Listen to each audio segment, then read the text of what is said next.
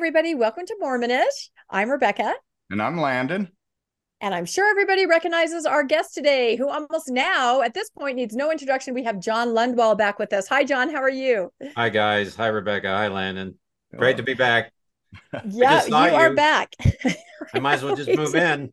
Yeah, we may as well just, set up some kind of a studio together where we do research and put out content. So, no, it's been a really interesting week. And I think we'll tell our viewers about this. Last Friday, we dropped a episode, which I think most of you have seen. It was called Groundbreaking Research Dismantles Book of Mormon Authenticity. And this is with our friend John Lundwall, who put forth some extremely interesting research and information about the early Americas, pre-Columbian, and the Book of Mormon.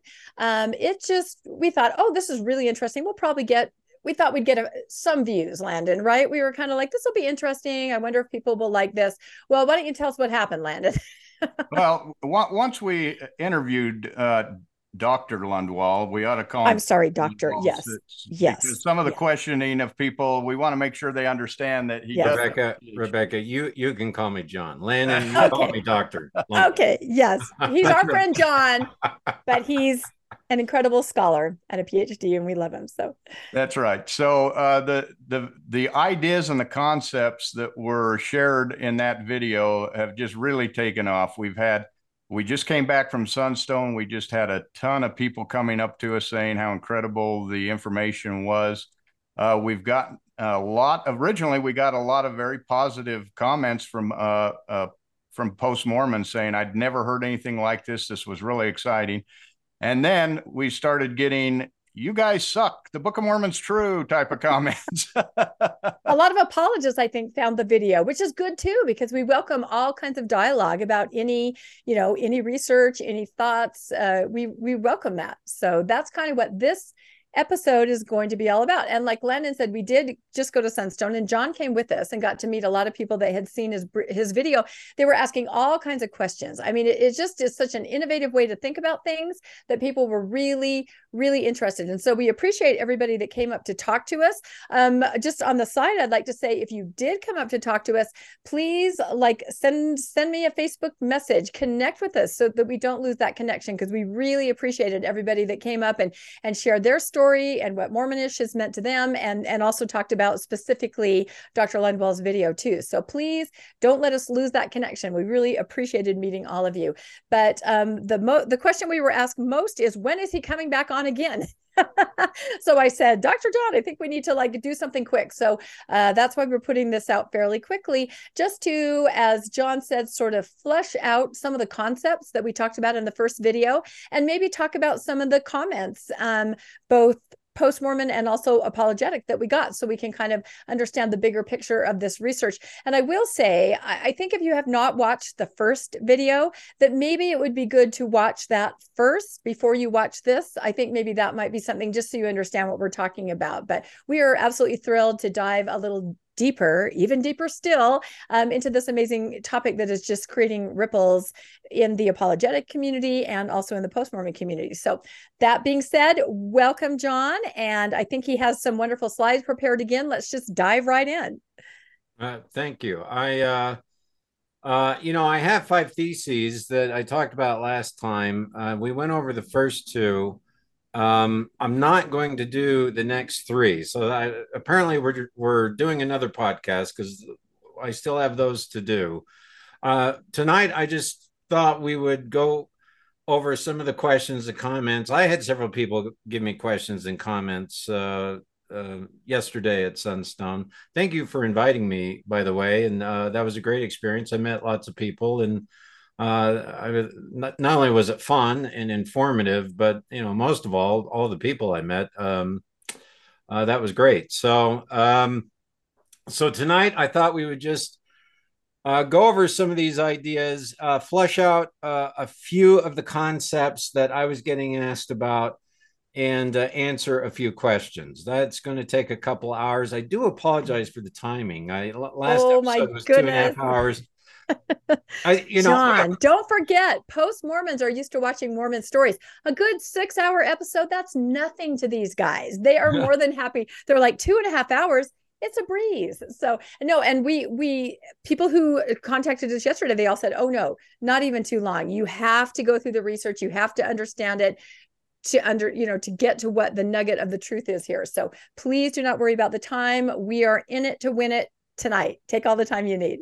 All right. Well, I'll I'll take some time, but let's again. You just ask questions as we go, and let's do this. Great. All right. Just as a quick summary of what we talked about last time, here are really two different ways to conceive the world, two different cognitive envelopes, cosmovisions that blend into each other over time. And so on the left, we have Isaiah there writing down the revelations of the Lord in a literate religion. And on the right, we have a Mayan priest who is dancing his religion consonant with celestial cycles and the sacred calendar. Well, there it is. Literate religion focuses on laws, doctrines, sermons, and is written as a history, whereas what I'm calling secondary oral religion, you don't write your religion, you dance it. It's orthopraxis. It's performed in rituals attached to the cosmology. In agricultural societies, almost all of this is agricultural based. The gods are connected to the agricultural cycle, the solar lunar cycle, which is connected to the agricultural cycle. And, we don't get sermons on the agricultural gods in the Bible, but please know they're agricultural gods. Baal is an agricultural god, a storm god, a war god. So they also serve political functions. But in Mesoamerica, you have this paradigm through every period of Nephite history, and it pervades everything. And whereas the Book of Mormon is a completely different kind of thinking, which is, as we talked about last time, utterly anachronistic. In order for the dancing religion to merge into the written religion, there has to be some processes that develop. We can track them through time. They take centuries, and the Book of Mormon assumes that these processes have happened not only since day one, but from the very beginning, from in the beginning, that this is an a priori assumption Joseph Smith has about the world and about all scripture and religion. And it's embedded in the text. And it makes it so that the Book of Mormon is impossible to be a tight translation. So let's get into this. And John, just yeah. before you go there, if you're a secondary oral culture, does that mean that you have no writing system, no pictographs, no? Oh, thank you. So primary oral is no writing. And so this is confusing people. Primary orality is no writing whatsoever. Secondary orality is writing. The people are literate, but writing is mostly used for economic purposes. Less than 5% of the population is literate. It's the royal caste who is doing the writing. And the religious writings are completely ensconced in this oral noetic, in this oral thought world of dance, ritual, cosmology, agriculture.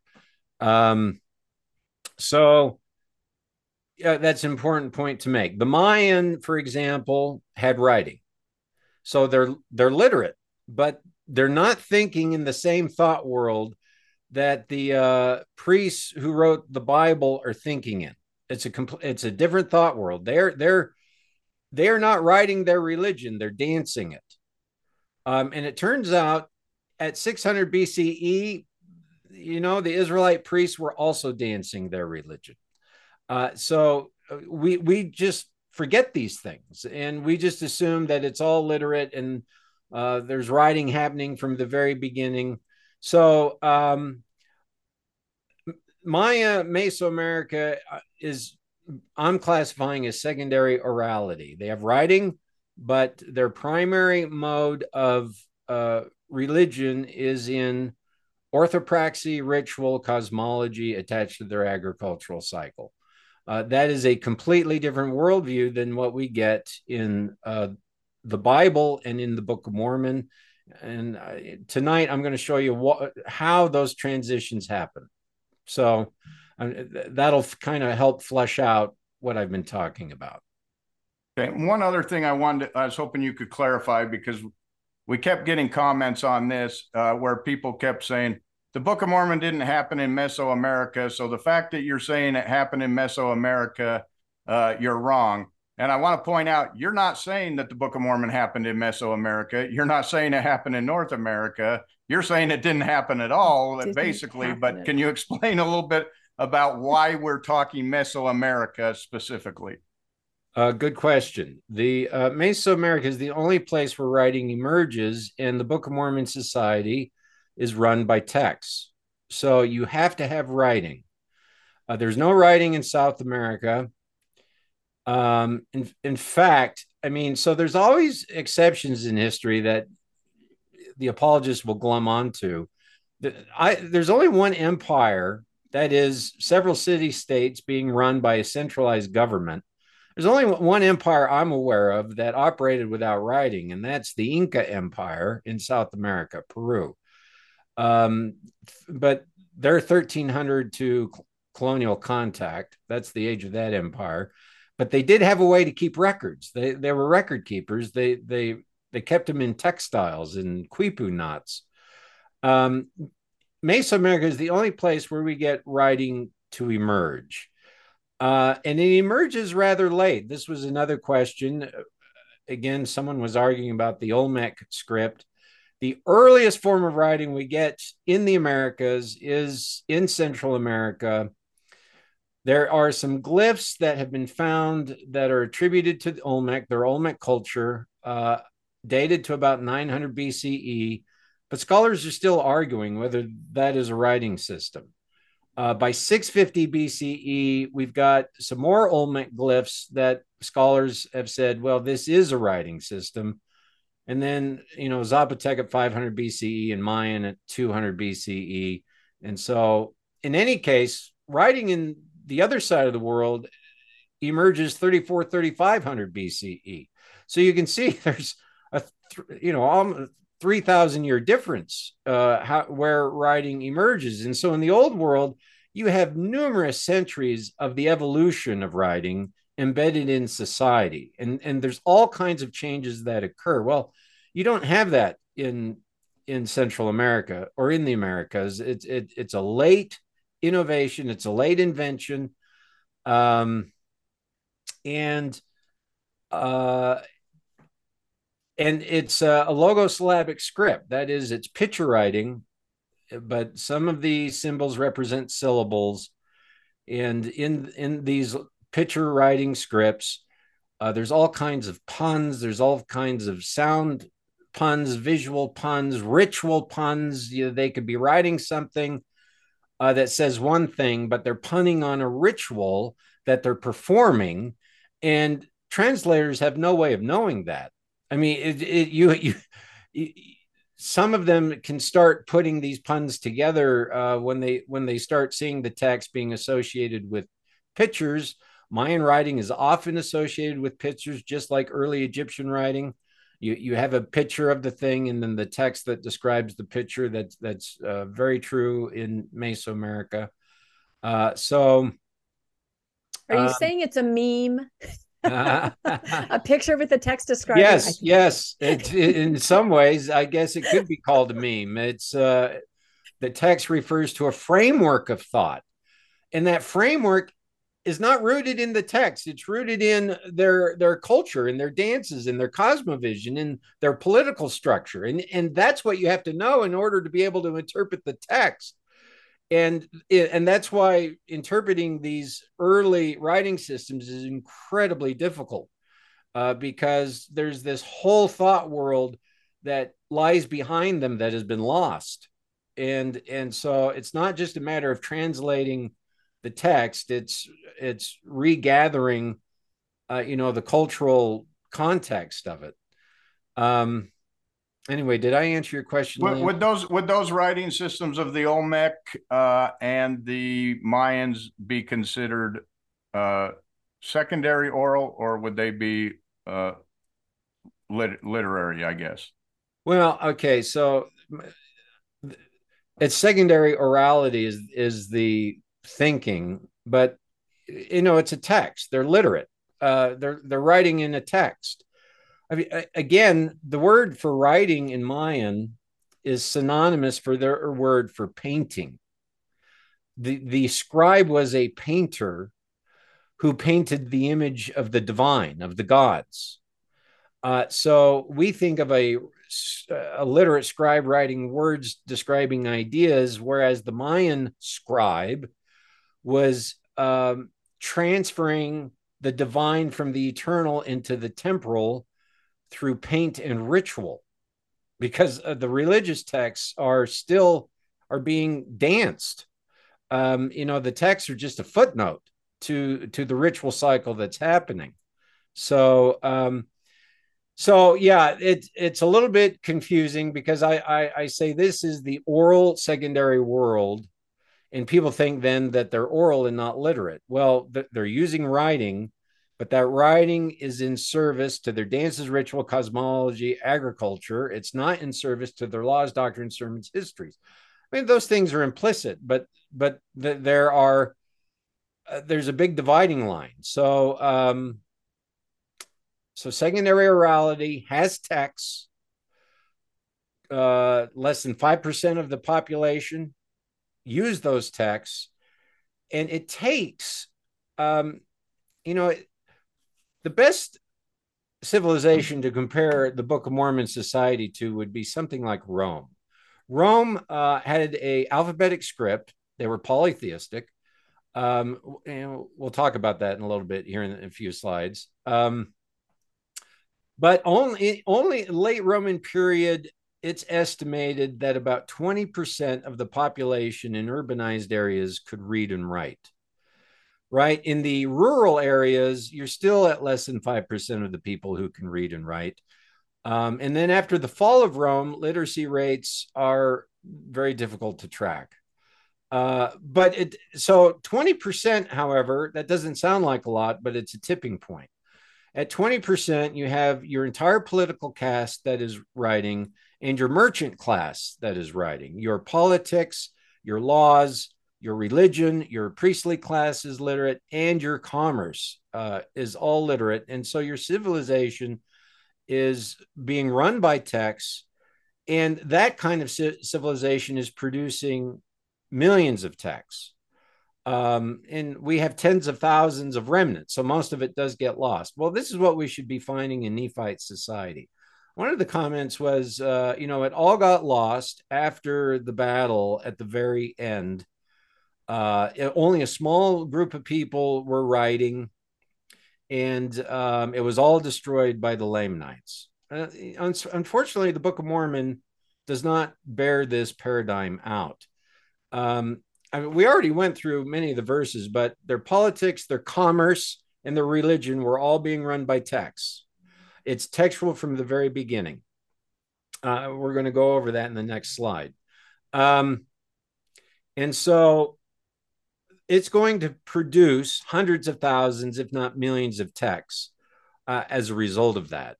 And if 99% of that gets lost, we're still going to have thousands, tens of thousands of scraps written on pottery and stone and textile and clay. And so even on buildings, we see that in Rome. Across the building, you see etched in stone writing. One of the, when text emerges, it is primarily an extension of the power of the state. This is complicated because this is, history is a foreign land, and we're tourists, and we bring our Hawaiian t-shirts with us, and we forget the mindscape and landscape of the ancient world. But there is no separation between churches and state in the ancient world. Writing is an extension of the power of the state. So wherever the state wants to manifest its power, it produces writing. You see writing on the palaces, on the temples, on structures throughout the ancient world, both in Mesoamerica and in the old world, Near East, Egypt, Babylon, Persia, Greece, Rome. The writing is everywhere. It's the billboard of the state, and so to say that we have, I mean, look, the apologists pick and choose. They pick and choose the facts that they want to try to get the Book of Mormon to fit. Someone made the comment that it's a small group of people who are literate. They're writing behind the scenes. It's not a huge civilization. They're still living in tents by Third Nephi. I mean, there's so many contradictions in this way of conceiving what the Book of Mormon world is. First off, if you, after 600 years, are still living in tents, you're not an agricultural society. That's a nomadic or semi-nomadic society, right? Well, we know the Book of Mormon is not a nomadic or semi-nomadic society. They have city-states and they have wars where tens of thousands of people are fighting each other. And this isn't the end of the period. This is Deering. This is Alma and Helaman, right? Well, if you have a battle where you have 10,000 people on each side, how are you feeding them? Right? You've got to have a massive agricultural base. In order to have a massive agricultural base, you're not semi-nomadic. You're not living in tents. Yeah, you're planted in a city that has fields that is producing a ton of produce to feed thousands of people, because you're having a war with 5, 10, 20, 30,000 people, right? You've got to feed them. You got to clothe them. You got to arm them. There's got to be supply lines, right? This shows you the kind of society that you're dealing with. And all of that, the Book of Mormon tells us, is being run by text. The generals write each other. All the prophecies are kept in writing. The laws are kept in writing. The wars are managed and written about in writing. The history is kept in writing.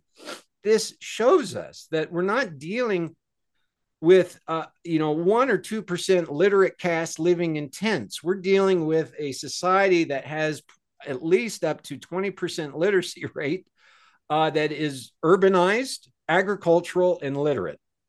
Well, that is, by the way, how basically all Protestants saw the ancient world after the Protestant Reformation. The oral tradition was completely lost by the Protestant Reformation, and biblical studies have actually been mired in a literate bias of history.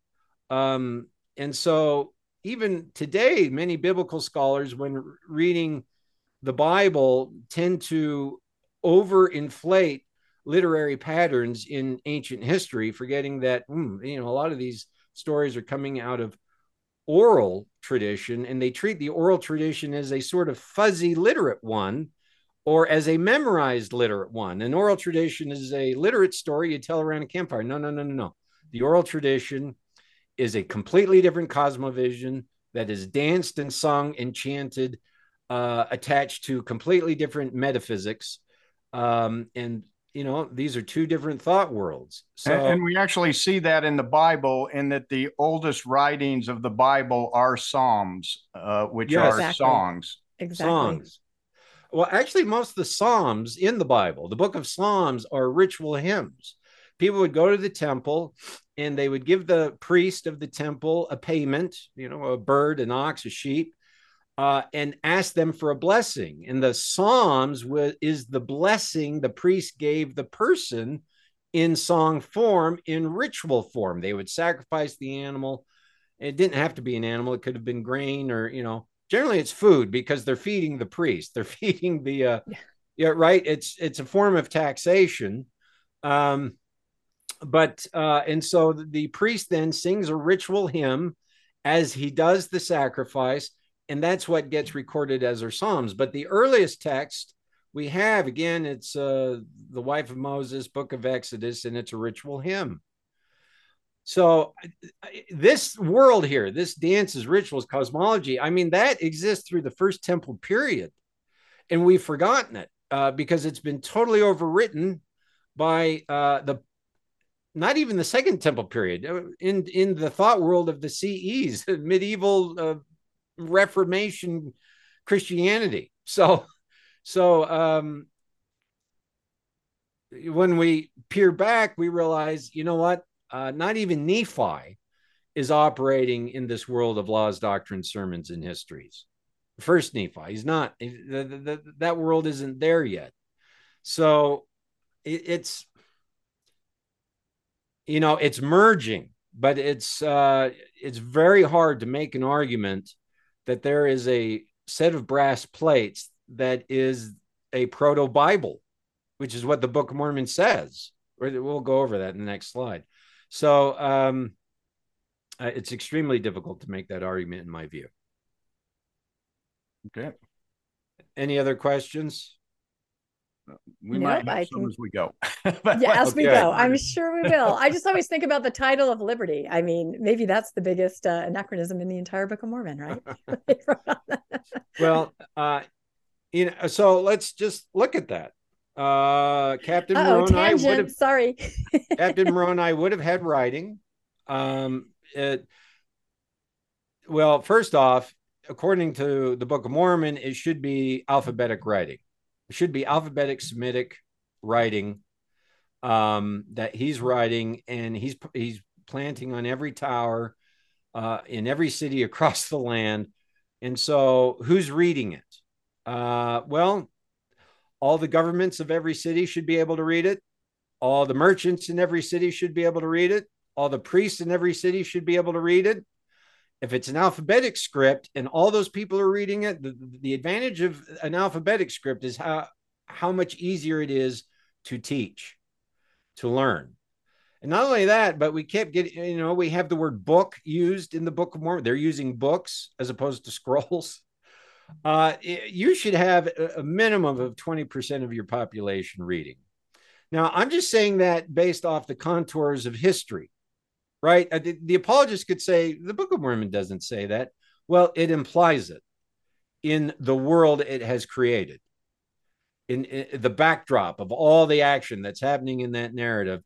All that has to be there for that action to happen. And so I'm just pointing that out, right? This is what I teach, and I'm just applying it to the Book of Mormon, saying this produces huge problems for the Book of Mormon. Let's say there is an elite caste system. Only the highest top people can write, but they can write in this form that the Book of Mormon has come from, this historical literary style, not the oral style.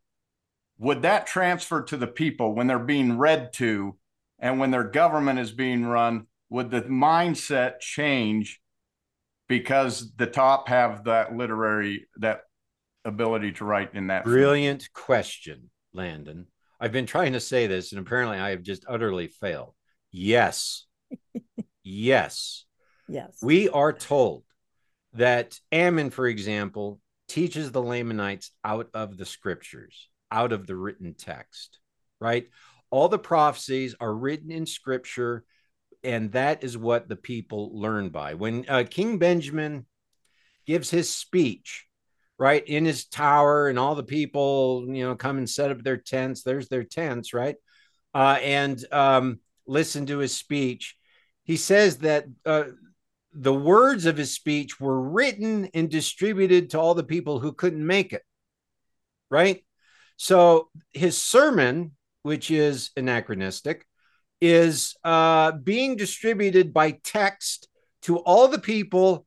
Well, so you could argue all the people aren't literate. There might be readers who are receiving the text of King Benjamin's speech. It's like a general conference report, and going out to every city. And then there's other gatherings where people gather and the readers are reciting it. But then, okay, so, but here's the thing. If your religion is entirely embedded in text, then the psychological impulse is to learn to read, to practice your religion.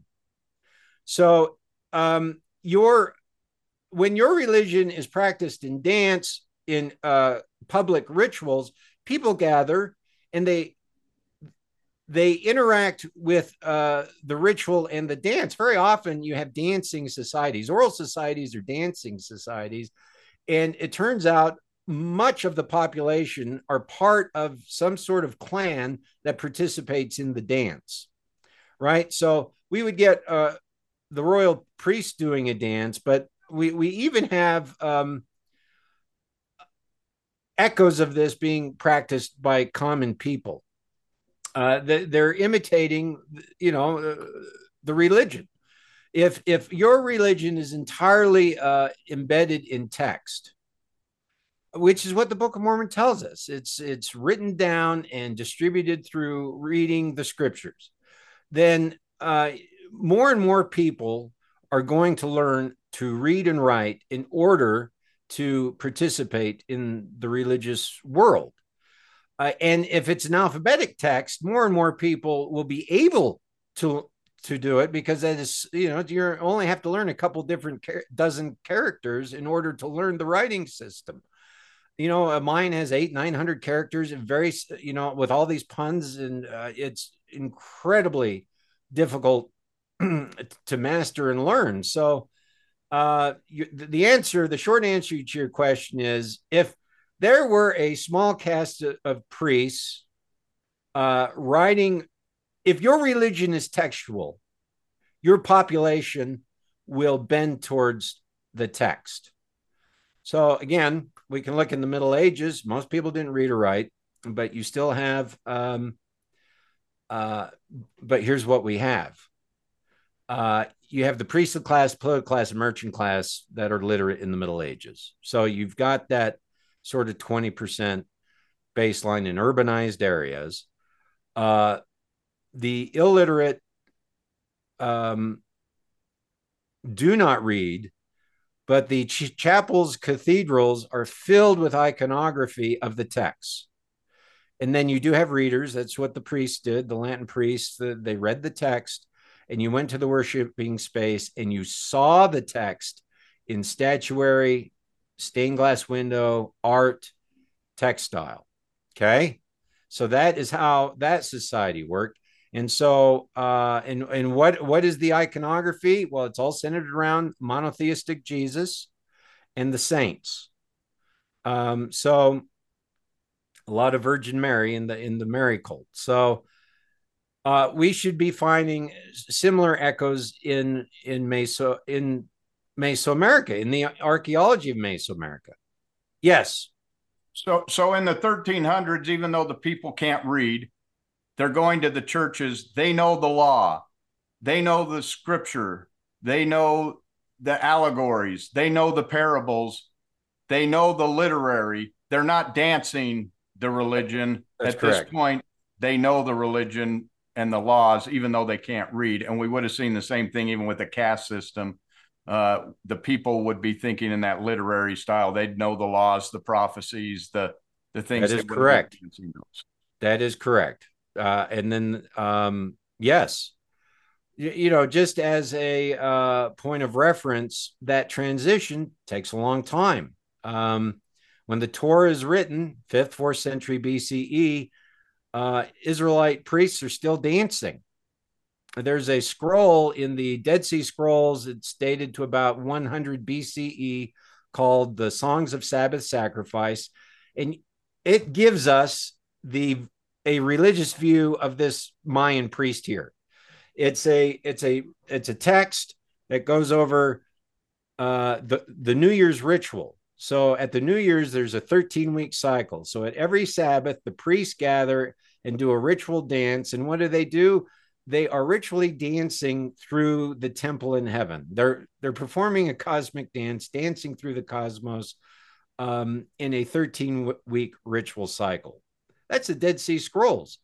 In Gnostic texts, in early CEs, we have the Acts of St. Thomas, the Acts of St. John, where we learn that the atonement, the grace of Christ from the cross, is performed in a dance.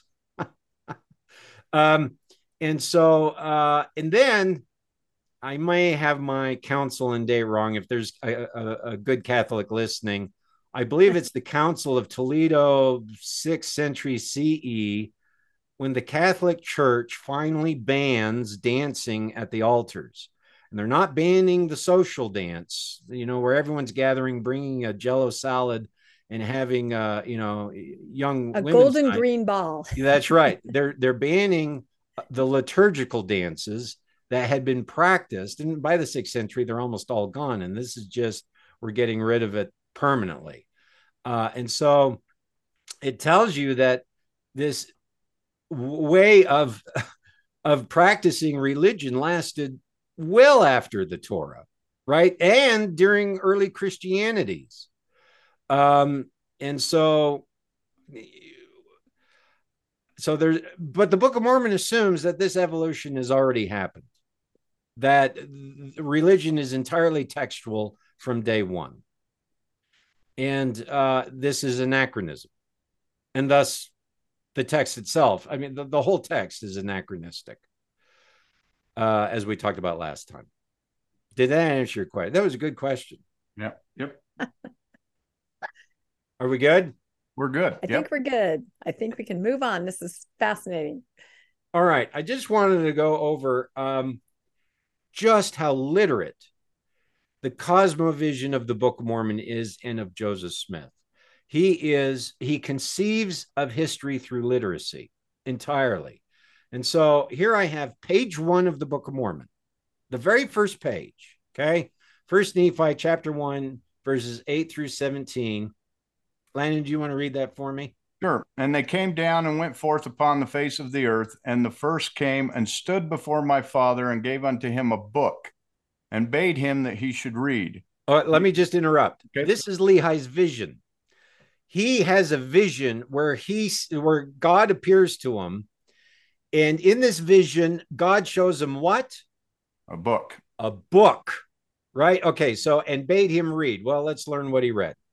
And it came to pass that as he read, he was filled with the Spirit of the Lord.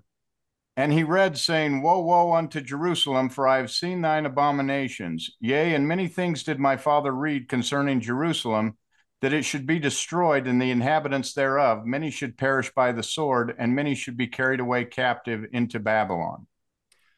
All right. So, written in this heavenly book are all the prophecies and all the things that are going to happen to Jerusalem. Lehi sees the future by reading a book. The cosmos is managed by a text. It's God's book. Of course, the book itself is anachronistic. The Codex isn't invented in Rome until after 600 BCE. I mean, the earliest Codex, maybe 5th century, but they're not being really used until the 3rd century BCE. So, at least that word should say scroll. Maybe we could say, well, maybe that's just a translator's error. But the fact is, God has all prophecy written in a text in a book. And that's what Lehi sees. And that's what spurs him to leave Jerusalem and start this whole narrative cycle by reading a heavenly book, a heavenly text. All right. Here is verses 16 and 17. And now I, Nephi, do not make a full account of the things which my father hath written. So Lehi reads a book, and he writes down all his visions and dreams. For he hath written many things which he saw in visions and dreams, and he hath also written many things which he prophesied, and spake unto his children, of which I shall not make a full account. But I shall make an account of my proceedings in my days. Behold, I make an abridgment of the record of my father upon plates, which I have made with mine own hands. Wherefore, after I have abridged the record of my father, then will I make an account of my own life. So here we learn that Lehi has not only read the heavenly book and sees past and future in a heavenly book, but he's writing everything down. He's writing his dreams down, his visions down, his prophecies down, his teachings to his children, everything that has happened. I mean, he's writing. How's he doing this? They're out in the wilderness, right? You need parchments or papyri scrolls, lots of ink, lots of, how's this happening? But the entire thing is being written. It's history making. He's keeping a history. they're not doing that at this period. This is all anachronistic. Well, it gets worse because he's even making his own books and abridging them. I that's mean, correct. That's right. Exactly. He's a librarian almost, or an editor. That is I think correct. people forget the infrastructure you would need to even have a pen in your hand and a parchment. You know what? That would be in place to create those things, right? There's a lot behind that to make Rebecca, that parchment, to is make a such a good- writing implement. You know, you just don't think about it. You take it for granted. Or like a steel sword, right? The entire infrastructure behind that to have that item in your hand. You got to think. That is such a good point. If you're keeping at this point, day one, they're leaving Jerusalem, and everything's being kept in a written record. You know, if people just think, oh, he's carrying a suitcase with a pad of paper and pen, and he's just writing it down. No. First off, there is no paper. Everything's expensive. You're probably writing on parchment, which is animal skin, right? And the process of making an animal skin writable, it's a process. They have to have herds. They have to have time to skin the animals, tan the skins, dry the skins, turn them into writing surfaces. They have to make inks, and and write them with styluses. You're right. There's this whole ecosystem of writing that has to exist in order for this to happen. And they have to do this while they're building a transoceanic ship, which also needs a huge ecosystem of technology and tools, and in order for you to create that, in order to get over to the Americas. And again, how many people are you dealing with? 2 families in Zoram, right? 20 people. You know, and the apologists say, well, they could have other slaves, or, you know, they don't want to mention slaves, but they could have other people with them. And, you know, it could be, once again, it could be 1,000 people. This is very doable. And these are not, these people would have to be generalists. They do it all. They make the iron, they make the furnaces, they make the ship, they make the ink, they make the paper. That's a very general person, where these are more specialized high-tech skills at that time. Again, a very good point, because writing derives from specialization. You know, I'm often asked, you know, you go out and look at the rock imagery in Utah, and most of it's pretty rudimentary, stick figures, right?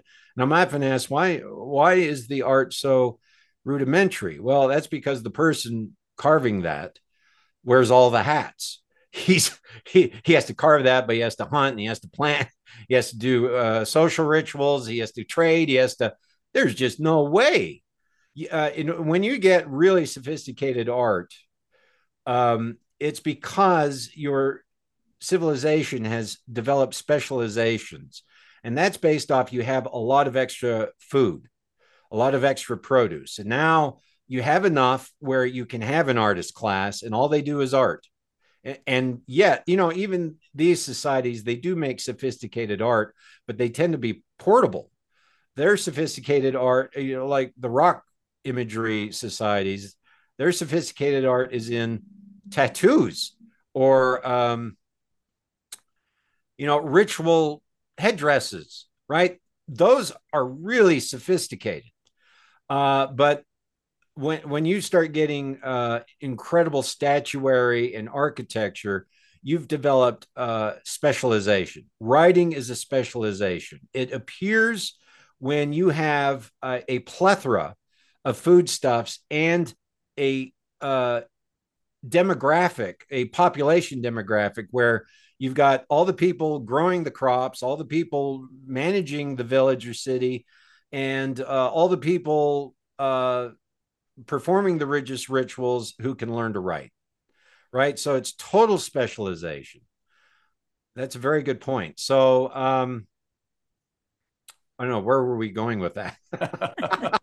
It was another tangent. I've lost myself. You're amazing. That's right. Let's go back to the slide. That'll keep us on track. There's so many interesting tangents, and I know our viewers love every one. Are we? Is this interesting? Am I doing okay? John, you have no idea the feedback that we are getting on the information that you're putting out there. So please continue. All right. We are a captive audience. Let me just finish this. I call this slide Mormon Inception. So this is chapter 5, right? So chapter 1, Lehi reads a heavenly book, and that starts the entire journey. Well, chapter 5, Lehi says, look, we can't leave until we get what? Plates. A book. Yeah. So let's just read about this book that they have to get. So Landon, could you read those verses? Sure. And it came to pass that he spake unto me, saying, behold, I have dreamed a dream, in the which the Lord hath commanded me that thou and thy brethren shall return to Jerusalem. For behold, Laban hath the record of the Jews, and also a genealogy of my forefathers, and they are engraven upon plates of brass. All right, then they go get the plates, and then we learn what's on the plates. Could you read the other block, text block? And after they had given thanks unto the God of Israel, my father, Lehi took the records which were engraven upon the plates of brass, and he did search them from the beginning. And he beheld that they did contain the 5 books of Moses. Anachronism. Oh, yep. Which gave an account of the creation of the world, and also of Adam and Eve, who were our first parents. Anachronism. And also a record of the Jews from the beginning, even down to the commencement of the reign of Zedekiah, king of Judah. And also the prophecies of the holy prophets from the beginning, even down to the commencement of the reign of Zedekiah, and also many prophecies which have been spoken by the mouth of Jeremiah. Wow. Wow. So those brass plates are the Bible, all the way up until Jeremiah, all the way up until 600 BCE. It has the 5 books of Moses. That's a really nice trick. You know, when did those get conceived? Yeah, those weren't put together till after the return from Babylon. Total. This is Deutero-Isaiah, this passage. But it shows you again that there's a heavenly book that runs the cosmos, and the entire Israelite history has been kept in a book. They have to get the book in order to run their civilization, because they're going to model their civilization after the things they read in a book. And then they're going to write their own books, right? And so this idea that there's only a few people writing in the background, and that's why we don't find any of their writing, it's really difficult. It's really difficult to apply that. But turns out it gets even more, because this is Moses chapter 6 in the Pearl of Great Price. And we learn that book writing has occurred since the very first day, right? And so do you want to read that, Landon? This is about Adam and their children.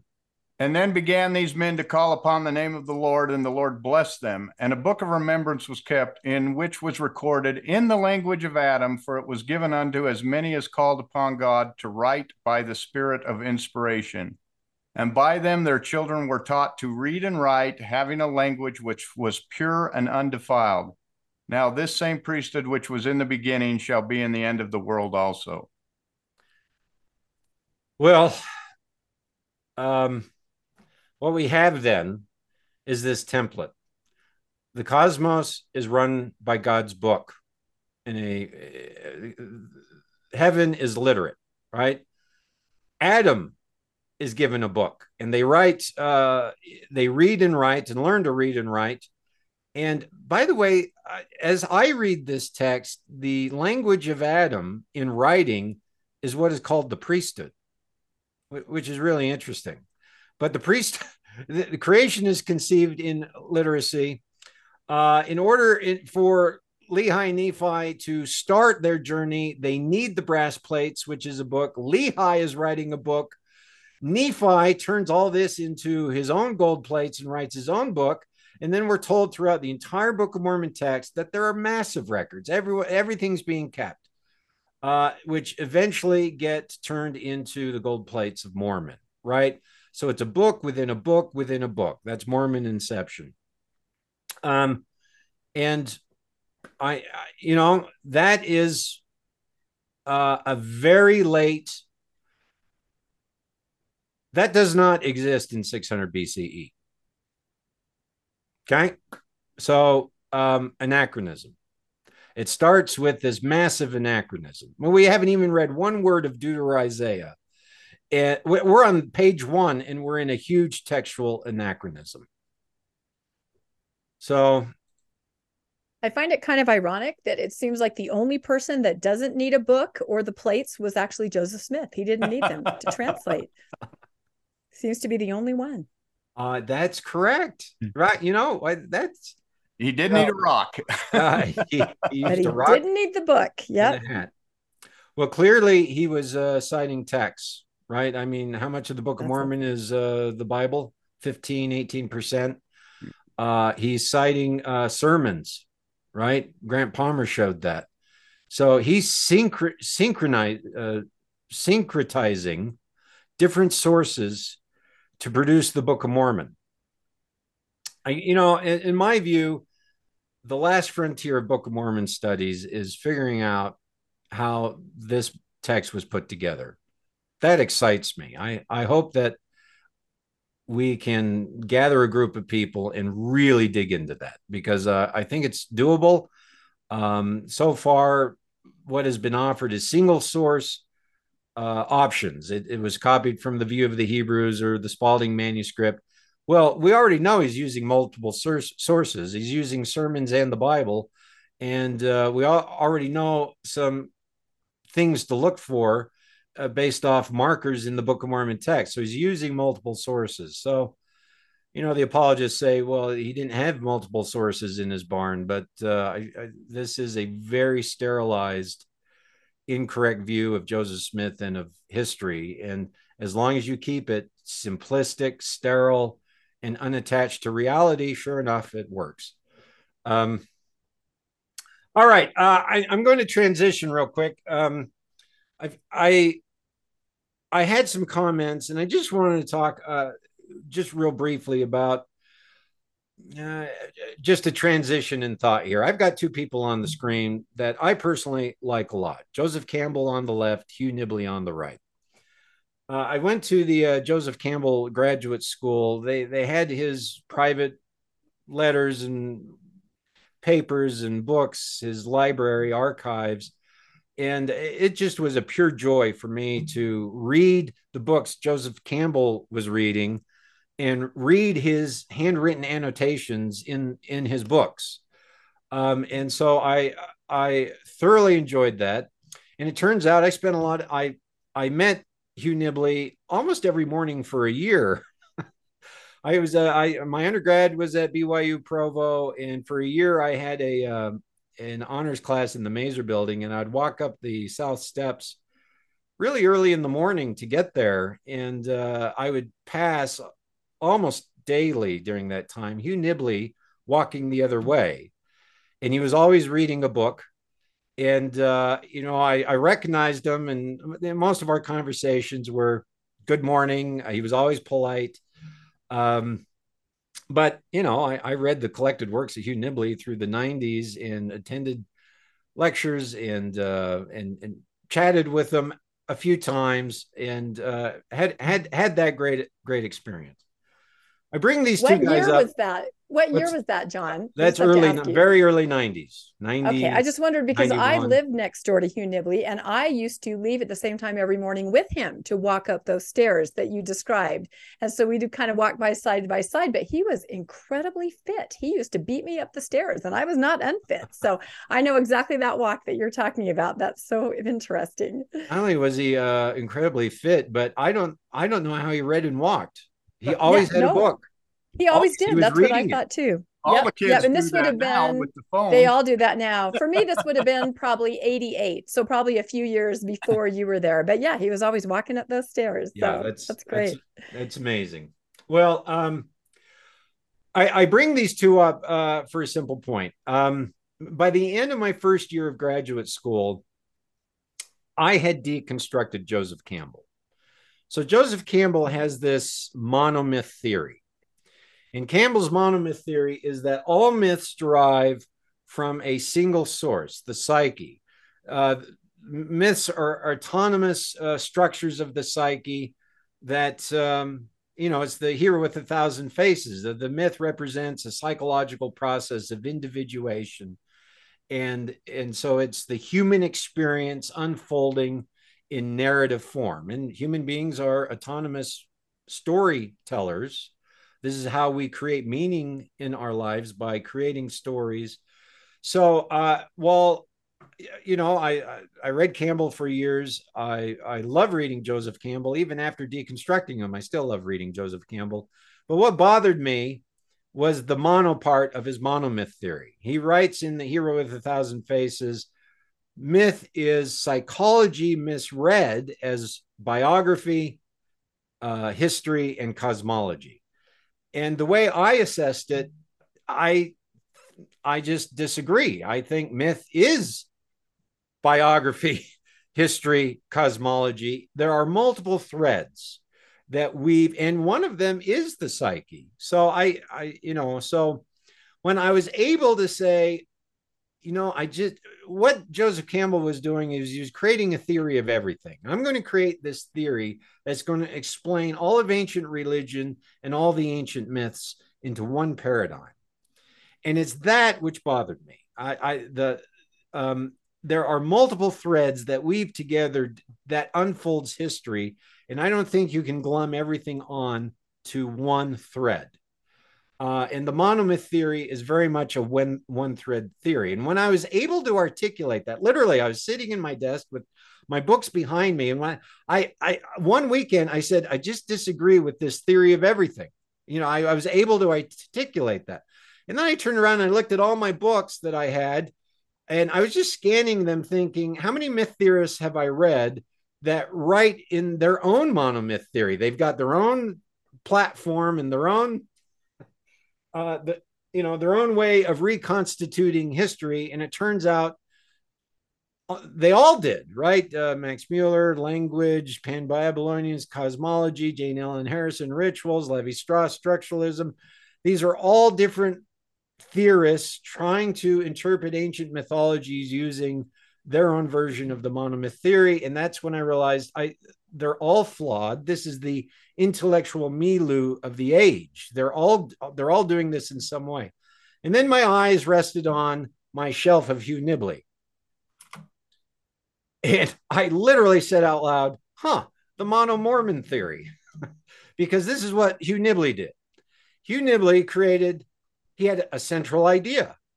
And that central idea is that there were priesthood keys from the very beginning, and a long line of resurrected beings that transferred the priesthood keys to the people on earth as they built temples, reenacted the rituals and the endowments. And this is, and then it filters out into other cultures. And so Nibley has the mono-Mormon theory. And generally, when I listen to apologists today, it's a version of the mono-Mormon theory. When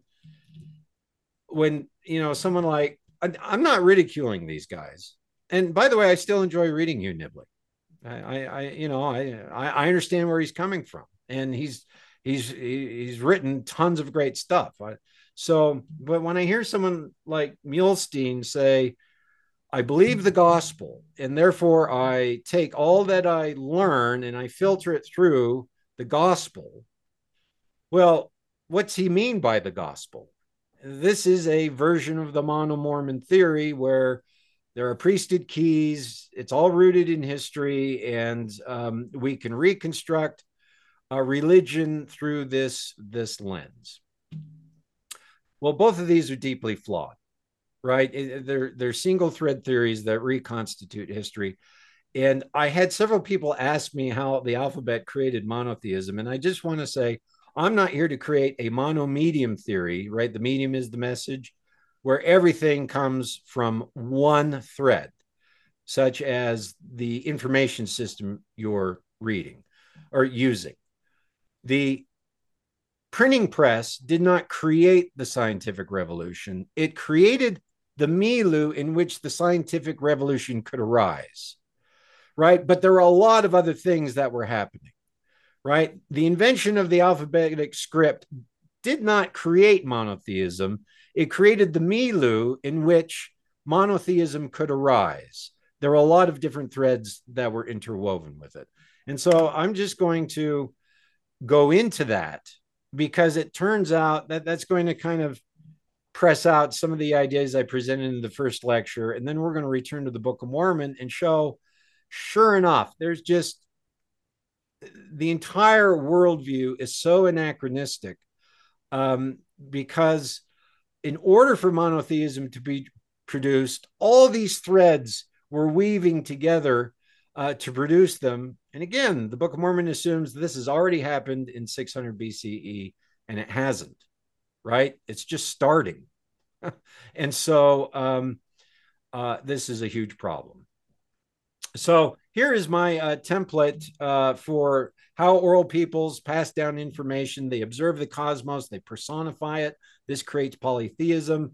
They create outsized narratives to recite the things they're seeing in nature. This creates sacred narrative, which is myth. They act those narratives out in many different mediums, dancing, chanting, rituals. This is ritual. And all this is done in a sacred place, which is the temenos, the sacred space. Well, while this is nice, I freely admit my graphic here is called the oral imprinting press. And what I'm doing is I'm using a literate metaphor to describe an oral category. And already that's problematic. I admit my own metaphor here in what I'm describing is problematic.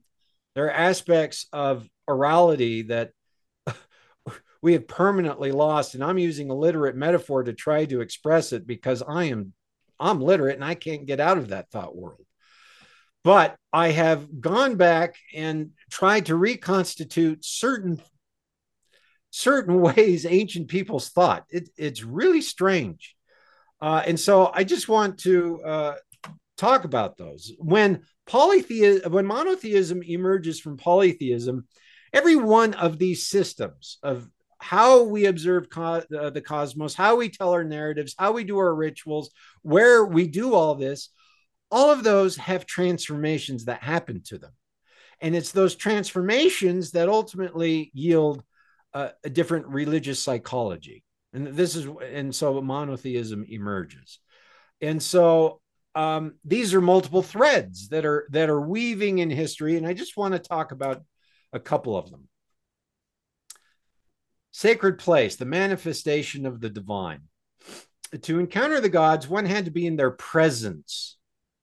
Their presence resided in a sacred place. The place of the god or gods was where humans observed divine manifestations and experienced numinous encounter. For numerous centuries, millennium really, humans experienced the divine by pilgrimage into divine presence. They had to go to a place. Now, we don't think that way. To us, the divine is revealed in a text, okay? For most of history, there was a place you had to go to. The place was where the God dwelt on earth. So to encounter the God, you had to go to the place. The place had its own presence, its own divine presence, and you had to go to the place. To this day, a faithful Muslim must, do the Hajj. They must pilgrimage to Mecca. They must go to the sacred place. In the Mayan cosmovision, the Mayan creation that we read in the Popol Vuh, the gods try to create human beings several times and they fail the first 3 times. And they finally end up succeeding in creating a proper human being, which is an intelligent human being who gives them sacrifices. So the gods are being fed, okay? And so we get this cycle where the gods, every time they try to create a human being, it's a world age. And so we get this series of mythological world ages where the gods are trying to create human beings. And they finally create a human being that is smart, can speak, and will give them sacrifices. So we'll feed the gods. And they're very happy, except there's a mistake. The human beings are too smart, right? They have God sight. They can see all the things the gods see. And they're like, well, we don't want that, right? We need a monopoly on God's sight.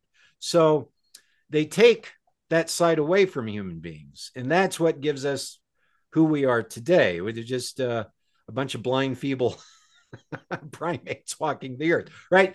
The human beings that live today. But the first human beings, according to this creation narrative, knew they lost the sight. And so they recreated the God sight. And they did that by creating a tool called the Ibal, which is the place to see.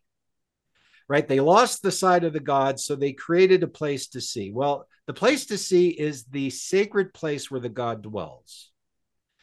And so you create this sacred place where you now have a place where you observe the cosmos and you observe all the transformations that happen. And this is how you're keeping your agricultural cycle. Okay.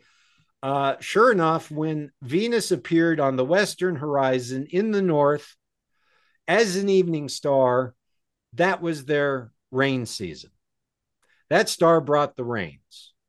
So they watched for that star. That star was a god. And when that star appeared, it had a pair, the morning star, which was Venus in the morning. They represented these two positions of the planet as divine gods. And these become, in some way, the hero twins in their creation cycle who take heads. And so you now get the agricultural cycle, the cosmological cycle, the mythological cycle, all taking place in the place to see. But it takes place in the place to see. You have to be there. And one of the first things the Mayan priests, they write their Popol Vuh, their history of the Maya, after European contact. They're not writing it down because you don't write the sacred things of deity down, right? And so, but they lost their sacred place. That was taken away from them by European colonization. And so they complain about that and say, we no longer have our sacred place, so we will write the history. And they write it in, the European script. So, but the point here is, in order to worship, you need a sacred place. And this thinking dominated the world in the old world. It still dominates the world, right? Mecca, Jerusalem, right? They're still fighting over the sacred place. Temple Square. Right. Well, so we have a sacred text. And I want, so it's a very important point to make. When Lehi says, Nephi, go get the sacred text because we need to build a society and keep our own sacred text, that is anachronistic. The founding place of Jerusalem was the temple, the sacred place. And what Lehi would have asked Nephi to do was to get the idol of Yahweh in the Holy of Holies, because the idol was the emanation of the power of the divine in the sacred place. If I got that idol and I moved it to a different place, well, then my new place is cosmicized. This is where the God dwells. I've transferred the sacred place. But what they want is the sacred place, the connecting point between heaven and earth. Now, with that idol comes all the religion. So they already know the rituals, the songs and dances, right? And so you sing and dance with the idol in the sacred place, and that is how you're practicing religion. Well, that doesn't get written down. That's what you do. But to transfer the sacred to a new locale, Lehi would not be saying, Nephi, go get the brass plates. He'd be saying, Nephi, I need Yahweh, the spirit of Yahweh. Go get the idol, and we're going to build our own sacred place. Okay? We don't think that way. But that is the thought world of First Temple Judaism. They're writing in text, but they are still 2 feet in ritual and cosmology and the sacred place. You have to have a sacred. Again, these are agricultural societies. Adam is cursed in our Bible, book of Genesis. He's cursed to till the soil, right, in sweat and tears. And that tells us that the creation story started in an agrarian society, right? It didn't start, the one that we have in Genesis started when people were tilling the soil. So it's not a hunter-gatherer society. It has to come, that story has to originate after 8,000 BCE when agriculture was domesticated, right? But in order to till the soil, you need a sacred place, because you are now put in a spot and your fields are around your sacred place, right? And so in order to know when to plant, you've got to be in that sacred place, watch the stars and the sun, how they move. That will transfer into the seasons. That will tell you when to plant in your sacred place. So it turns out the sacred place is connected to how you live, your agricultural side. You can't separate them. And so you need that sacred place, the temenos, the temple, to plant your crops in order to survive. So your deities are associated with all of that. Okay, are you following that? That's pretty straightforward, right? Oh, what yeah. happens? Didn't you see me say, wow? What I was saying it very quietly. What happens in 587 BCE? Babylon destroys the temple. It sacks Jerusalem. Yeah. So here's something else that happens with the sacred place. If you're an agriculturist society, eventually you're producing surplus food. And this slowly develops into larger villages until you get city-states, urbanization. And that's where our first writing appears, when we start getting urbanized, complex, social structures, thousands of people living in a city-state. Well, if you got thousands of people living in a city-state where you do need writing to manage that, this is your temple is not just where the priest communes with the god and watches the agricultural cycle and maintains the agricultural cycle. Your temple is also your political throne. It's where the king sits. Again, there's no separation between church and state. So your political power is rooted also right next to your sacred place. And sometimes it's the same thing. In Egypt and in Mesopotamia, you could not build a city before you built a temple. You cosmicized the land first. You put that idol on the altar and said, aha, our gods live here. And then you build the throne next to it. And that's where the king sits and administers the population. Religion and politics are deeply intertwined. So when the Jerusalem is sacked, two things happen. The religious caste is destroyed and the political caste is destroyed. They're killed, right? Your king and your priest are gone. The people, hundreds of thousands are killed, and the rest are exported out as slaves. And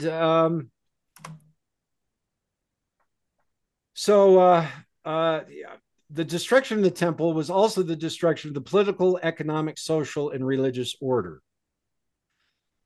Torah was a way for a politically dispossessed people to reorganize these structures. But Torah had profound consequences for those structures. Transformations of the social and religious way took centuries to congeal into new cultural patterns. The Book of Mormon assumes these transformations have already occurred before the destruction of the temple.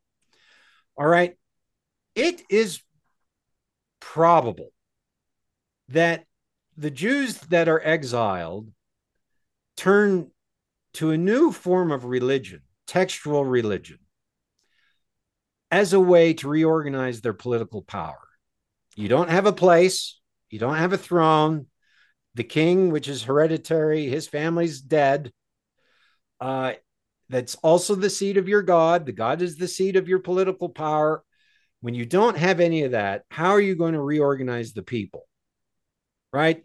It's not just religion, it's the state that you're trying to reorganize. Well, either you go back and you rebuild all those structures, but during exile, it appears that some people had the brilliant idea, what if we make this entire formation portable, right? If we turn our religion to a text, first off, in order to do that, what do you have to have? You have to have a text, right?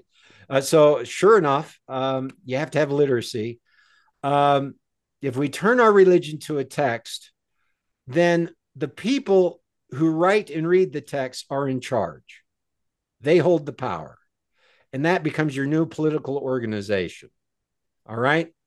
And it turns out if you're going to consolidate that power on a text as opposed to your agricultural cycles, and remember, every aspect of an agricultural cycle, the rain has its own deity, the sun has its own deity, the time to plant has its own deity, the time to harvest has its own. You personify all these functions and you perform these rituals with the different deities. This is how it all emerged. Well, when you get rid of all that, you say, we're planting other people's fields as slaves. We don't care about that anymore. How are we going to reorganize ourselves? Well, let's write a text where now, wherever we go, the sacred place is transformed from the temple and the throne to now a text, which means the sacred place eventually resides in the individual reading the text. That is a radical different form of religiosity. And that becomes Christianity. The sacred place is the temple of the individual. That thought takes centuries to evolve in order for that to happen. And it happens through this process of turning the political and the religious into a text in order a way to reorganize the people. And what that does is it requires literacy for your religion. They're still dancing, but the impetus now is in reading and writing. And the people in charge, they're the Sanhedrin, they're the literate scribes.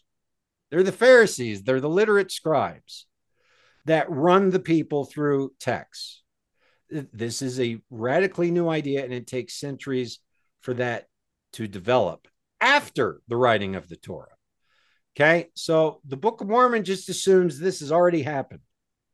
When we read the sermons in the Book of Mormon, it is 19th century Christology because it's rooted in the individual as sacred place.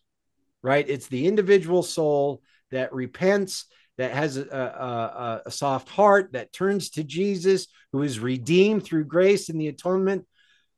There's no discussion of the sacred place as temple. It's sacred place as individual. This is a long abstracted concept that emerges from Judaism into Christianity, into post-Reformation Protestant religion with infinite atonement. And this is what we get in the Book of Mormon. So, John, I want to make sure, because this is really cool. I want to make sure you're basically saying that Israel, that Jerusalem is sacked by the Babylonians, the elite, the scribes, the writers are hauled off into Babylon. Jerusalem's basically ransacked, destroyed. The culture, the religion, the politics has all been destroyed. When Ezra comes back, or when they come back, or was it Nebuchadnezzar? Who was it to let him come back? Cyrus. Darius, yeah. So when he allows them to come back, they're going, we've got to recreate our culture, our scripture, our temple, but we can't do that. So we're going to make a book, the Torah, where we take all of our traditions, our culture, our temple traditions, and we put them into a book. And we create a book, and this is the law that we will follow. And this becomes the rabbinic period, the rabbinic laws. And that's why the Jewish culture now, the law is what Judaism is all about, is the law. It's not about the temple. It's not about God. It's about the law. And that's the problem Judaism solves, is the law. And the law is created with the Torah at the time they're returning from Babylon to recreate the culture for people who had been dispersed. Boom. Right. That is You nailed it, Landon. You nailed it. Awesome. And it's about the individual. That's the part that stood out to me. It is now the individual. Yeah, the individual now connects through the law. And in Judaism, you don't really connect to God per se. You're more connected to the law. The law, obedience to the law is what connects you to God.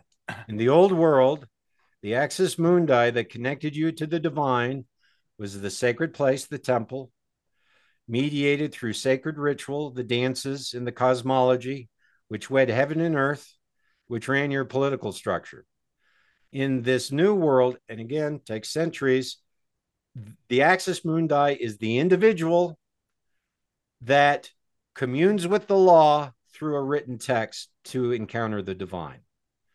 Okay. And that process takes place really because the Jews became politically dispossessed.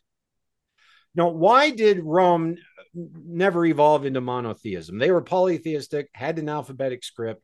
What I'm showing is there's multiple threads that form monotheism, and we get monotheism emerging from two cultures, Judaism and Christianity. And of course, Christianity is an innovation of Judaism, but both those cultures are politically dispossessed cultures. They do not have a throne. And ultimately, I mean, the Jews rebuilt their temple, but, you know, the northern kingdom was destroyed and never reorganized. The southern kingdom was wiped out. And at that point, they're like, we're going to do something different. We're going to put this into the law, into Torah, which is in writing, which is in a book. And now religion is textual, and slowly that changes everything. Everything you worship through a text. This is the world of the Book of Mormon. So, but and the Torah is the Pentateuch, is the 5 books of Moses. That's why it was anachronistic when Lehi left with it, because it hasn't been put together. It has not been put together. Has not been put together. Literally, there's still, you know, the apologists, because we have so little information, the apologists can say, oh no, they already had written it. But all the evidence we have is they're still dancing. They're still doing temple dance. Just read Margaret Barker's work where she reconstitute First Temple Judaism, and it's in a completely different thought world. It's the thought world that we've been talking about with the Maya. So in any case, what I'm just showing is it takes centuries of evolution and it's alphabetic script that allows then this kind of religiosity to percolate and to mold around monotheism.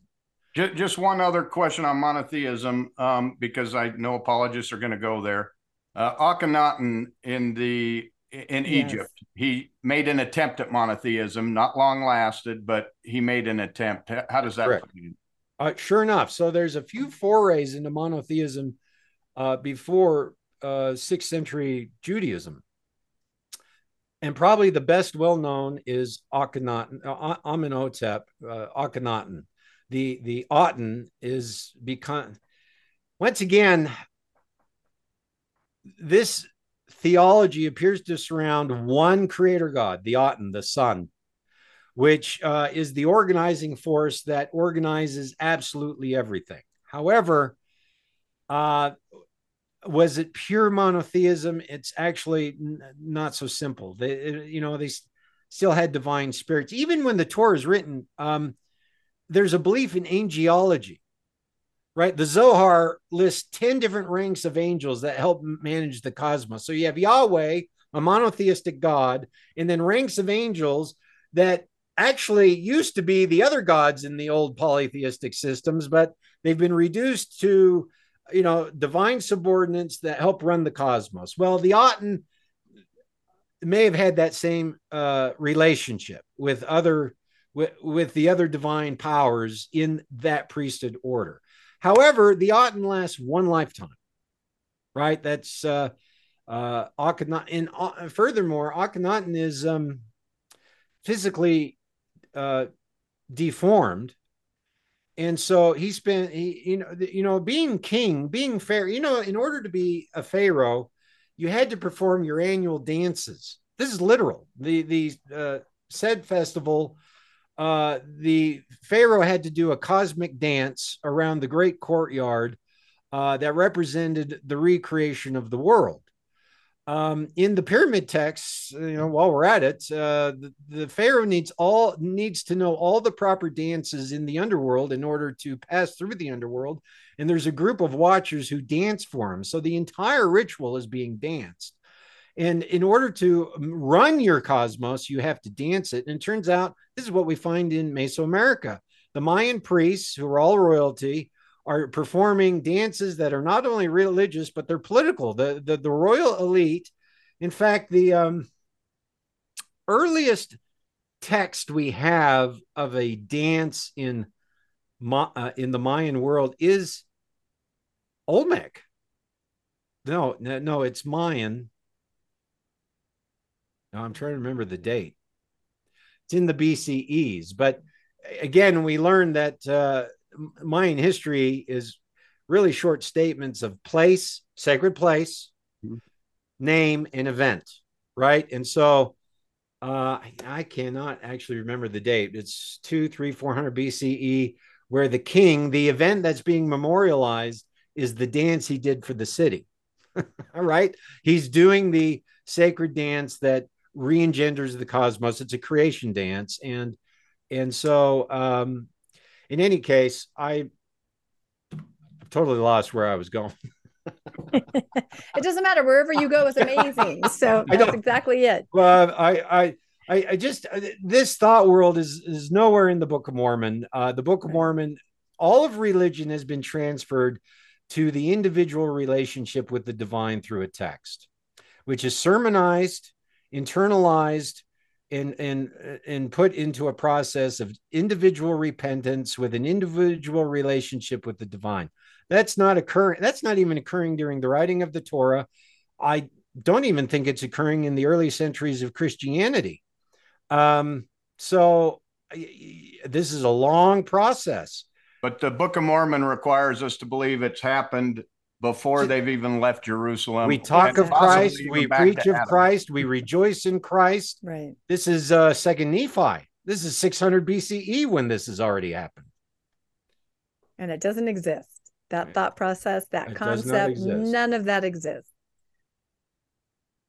There was something else I wanted to say there, but I can't remember. It'll come back to you and we'll go back. I just wanted to make the point that the political order is every much tied up in this process of polytheism and monotheism, of literacy and orality, than the religious order. They're the same thing. So that's a thread that's going to be woven into how history unfolds. And then I'm just going to, how are we doing on time? I haven't actually. We are fine. We can go Mormon stories level if you want. This is amazing. I just looked at the time. It's, oh my. Unless you have to leave for dinner. If you have to leave for no, dinner, I don't have to leave. But I really don't want to do this in under. I do want to do this in under 2 hours. So let me speed through this. Let's keep going. One of the main differences between the Mayan thought world, for example, and the thought world of the Book of Mormon is in its very notion of how the universe is made. This is so radically different than when I first started to encounter it. It took me a long time to wrap my mind around it because it's such a different way of thinking. Landon, could you read the text block for me? Yeah. What differences in thinking and culture occur when the cosmos is imagined, not composed of pieces and parts, but of forces and influences? When creation is a vibration that causes material forms, one mimics the creation through song and dance. This scene, wed to analogical thinking, produces many cultural structures that to us seem bizarre. All right. So look, we just have this cosmovision where the universe is made up of atoms and quarks, of pieces and parts, billiard balls, and there are forces, they hit each other and they merge and they destroy and create. But we have a very noun-based cosmology. Things are made of things, right? I mean, the universe is made of things. It appears they didn't think that way. The universe wasn't made of things were the illusion. The universe was made of forces, emanations, powers that came from the divine world, and they congealed into material things. But the universe itself was made of interacting forces. So if you want to interact with the divine, what do? Well, you certainly don't read a text. You engage by mimicking the force or the power or the influence that is happening. So they watch the stars rise and set, the sun rise and set through the entire year. Everything was movement. And this movement was a power. The Aztec called it tolot. It's the power that causes things to emerge. And you have to interact with that power in order to influence it. And so how do you interact with a force that moves? Well, then you move, you dance. Your dance is mimicking the force that moves. And so they literally are dancing their religion because that's how they see the universe. They see the universe as a dance. This is so separated from textual religion, but we find this again in the old world and in the new world, occupying a millennium of thought. Now, there's one other piece to this, and that is analogical thinking. The universe is composed of verbs, not nouns. And if there's any two things that look like each other, any two nouns that look like each other, they have the same shape, or they emerge at the same time, or they might even have the same color. They are related through the verbs, right? And so, again, but if two things, again, astrological thinking, when that star rises on the horizon and that plant begins to grow, they connect them through analogical thought. That star is causing that plant to grow. Well, they're connected through the divine force or emanation the star is emitting. So really, the God isn't so much the star or the plant, it's the force that connects the two, that causes the plant to emerge, right? Again, trying to wrap your mind around it, but this is at the root of one of the most basic religious structures in the Americas, and that's human sacrifice. And I want to talk about that because human sacrifice exists pretty much through the entire Book of Mormon timeline. And it's part of their religious cosmovision. They dance a ritual and then sacrifice a victim to get the divine emanation from the divine world to keep this material world going. And they want to influence, they're feeding the gods so that the gods will feed them, right? Through this divine interaction. Just before you go there, John, I want to say one thing, if you don't mind. You bet. This really ties in our book club. We read a book, and I believe it came out of Braiding Sweetgrass, which is actually by a Native American person. And they brought up exactly that thing that she mentioned, that in their language, a river was not a noun. A river was a verb because it was movement. It tied things, it moved things in nature, and it was a verb. And I thought, wow, how cool was that? And now I hear this, and it just brings it, wow, the Native Americans thinking and seeing it as a verb versus a noun. Because I don't think that way. I've not been trained to think that way. I stumble on this all the time when I'm reading an ancient text. Every once in a while, I have to remind myself, how does the text read if the universe is made out of verbs instead of nouns, right? If these gods are verbs instead of nouns, and it changes the way you see it. And it's extremely difficult to do. So, well, wouldn't you say we're locked in our literary construct? I mean, that's yes, something I took away from our field trip together that we talked about in the last video, that you said those of us that are here on the trip, you can't think like they think. There's no way you can make your mind do that. You can try to understand, you can think maybe around it, but you cannot get there because we're blocked by that literary construct. We accept the Book of Mormon as it is because it's a literary construct, just like we think. It makes perfect sense. So that's why this is just so fascinating. My brain is like on fire right now. I just love it. Great. Excellent comment, Rebecca. Yeah. Epistemological wall between our thought world and theirs. But this thought world is in Mesoamerica. They're behind the epistemological wall. And yet I can read the Book of Mormon as if it was written in the it was written in the 1800s, but that's when it was written. That's when it was conceived. Exactly. The conception of it is that time frame, right? It cannot be a tight translation. All right, so here I'm just going to quickly go over a few motifs because I don't know. I won't care about the time. Here we have Do not care. Please do a not care for our stone sake. palette emerging from the Central Andes, 600 and 900 BC. I know this is not Mesoamerica or North America, but I'm just going to show you this motif through South, Central, and North America. Okay. This is early, 600 and 900 BCE. We have at a place like Sechin Bajo beheading scenes as early as 1650 BCE. But here is a very common motif that we find in the Americas in different forms, in different variations, but it's called the sprouting head motif. This left image, you have this jaguar icon holding a decapitated head with floral vines, plant vines emerging from the center.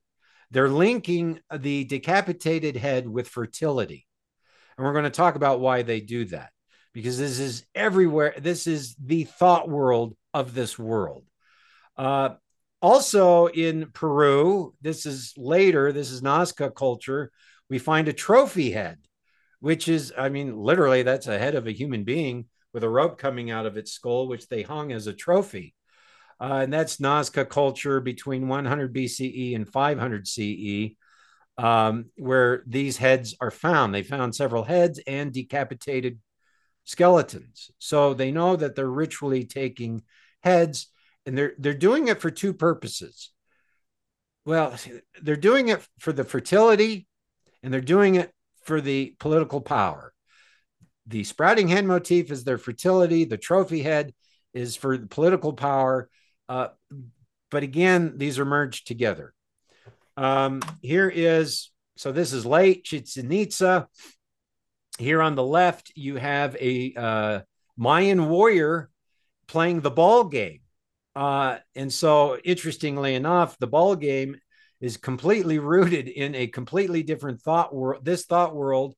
And almost every city has a ball court where the ball game was played. And the ball game in some way reenacts their creation story, which deals with the hero twins going through the underworld, getting beheaded, and bringing up the powers of fertility from the underworld into their agricultural cycle.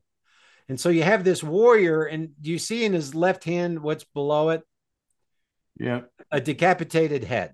A head. He's got the decapitated head. He's in armor, and all sprouting out of him are these serpent heads. This is the sprouting head motif.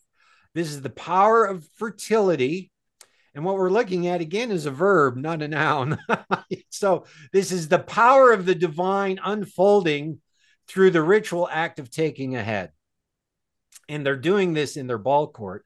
And then in Chichen Itza, you have these walls of skulls that are, basically skull racks, but these are your trophy heads. These are the heads of your vanquished enemies that you take that bring power to your city. Well, it turns out the sprouting head motif and the trophy head are essentially doing the same thing. They're bringing cosmic power into the land, into the sacred place. The city is the sacred place.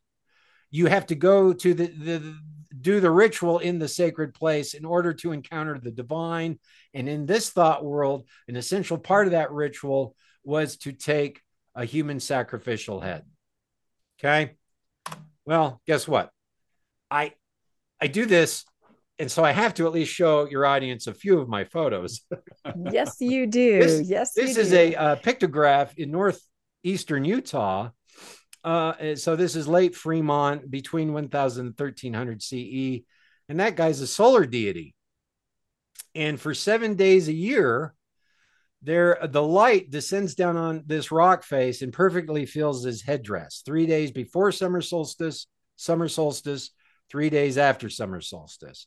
So the sun right there is filling this figure's headdress on the days of summer solstice. Interestingly enough, very hard to see. And for the first year we looked at this, I didn't even notice it. until I was there on spring equinox filming it, and it popped out as bright as day. But there is a little form there. I don't know. Can you see my mouse? Yes. Yes. There's a little lump beneath his left arm, right? That is the same thing. Is that a this. head? He's holding a head. He's holding a head. Oh my goodness. Okay. He's holding a head. And furthermore, the sun is taking his head. That's what's going on there with that head. And we know he's holding a head because here we have the same figure with the same headdress. He's holding a fringed staff, which is a rain staff. It's a fertility staff. There's your serpents coming out of the Mayan warrior. Okay. And look what's happening here. He's holding heads. There's that lump. This is a head. And this figure, I mean, these holes are bullet holes. The people are shooting them out. But those two holes there are not bullet holes. Those are carved in. Those are eyes in a head. And he's taking a head. So this is Fremont culture, 1000 to 1300 CE, well after the Book of Mormon times, but it's tied to the agricultural cycle. And they're growing maize up in northeastern Utah between 250 CE until they abandoned the site at 1300 CE. But then we also find a scalp. This is what a proper scalp looks like. You've heard of scalping, right? Mm-hmm. Native Americans would take the top of the head, right? Just the hair in a scalp. But a proper scalp is defleshing the entire skull. And this scalp is the entire skull with hair and eyelids. And it's dated to late basket makers. So it's at the basket makers 1200 to 200 BCE. So that scalp is probably at the latter end of that period, 500 to 200 BCE. But it shows you that they're taking scalps in the BCEs, and it's got a leather loop coming out of the top of the scalp to hang. This is your fertility head, and this is your trophy head. Okay? And this is in the American Southwest. So this scalp was found in Arizona, dating into the BCEs. So you have this head taking going on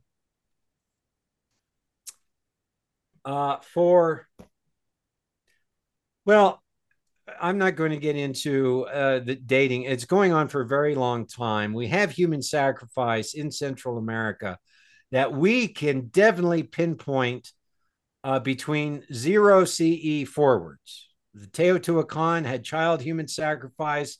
The Mayans had child human sacrifice, and they had head taking.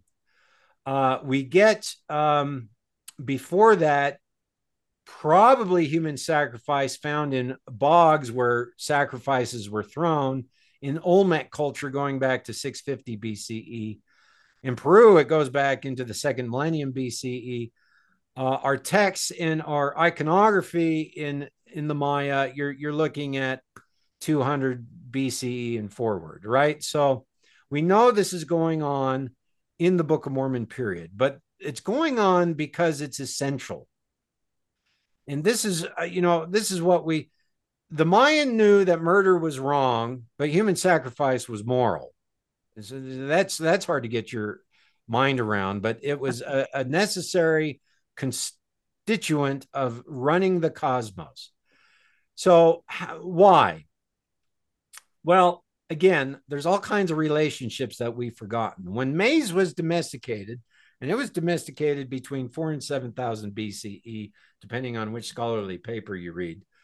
When maize is domesticated, a religion is invented, right? Again, archaeologists speak only in material terms, and they speak of it as a foodstuff that's being passed around and a technology that's being traded. But in fact, it's a religion that is moving. It might be better to say when the religion of maize moved, the maize was the byproduct. So you had to practice the religion of maize in order to get the maize.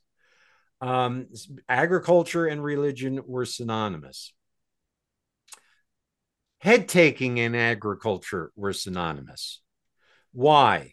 Well, we're going to enter this different thought world. In the Pueblos, the American Southwest Pueblos, a name for a scalp meant seed being or rain being, the thing that was a seed or brought the rains. How would a head bring rains? In that previous pictograph, the figure is holding a head and a rain staff. The head is bringing the rains. In Mesoamerica, the heads brought the rains. Venus's evening star in the north started the rain cycle, and so Chalk, the rain god, is in every codex. He's seen holding a head and a knife, just like that pictograph, and he takes a head to bring and to cause the rains to come. Well, it turns out the head is an essential. The head is a verb, not a noun. So, two things about a head. This is analogical thinking in this thought world. The head contains all the divine functions of the cosmos, where you see, where you smell, where you hear, and where you speak. Your speech projects your will. So your speech is not only where you breathe in your nose, but it's where you project your will into the world. So all of that is contained in the head. All the divine functions, all the divine verbs are manifest in the head.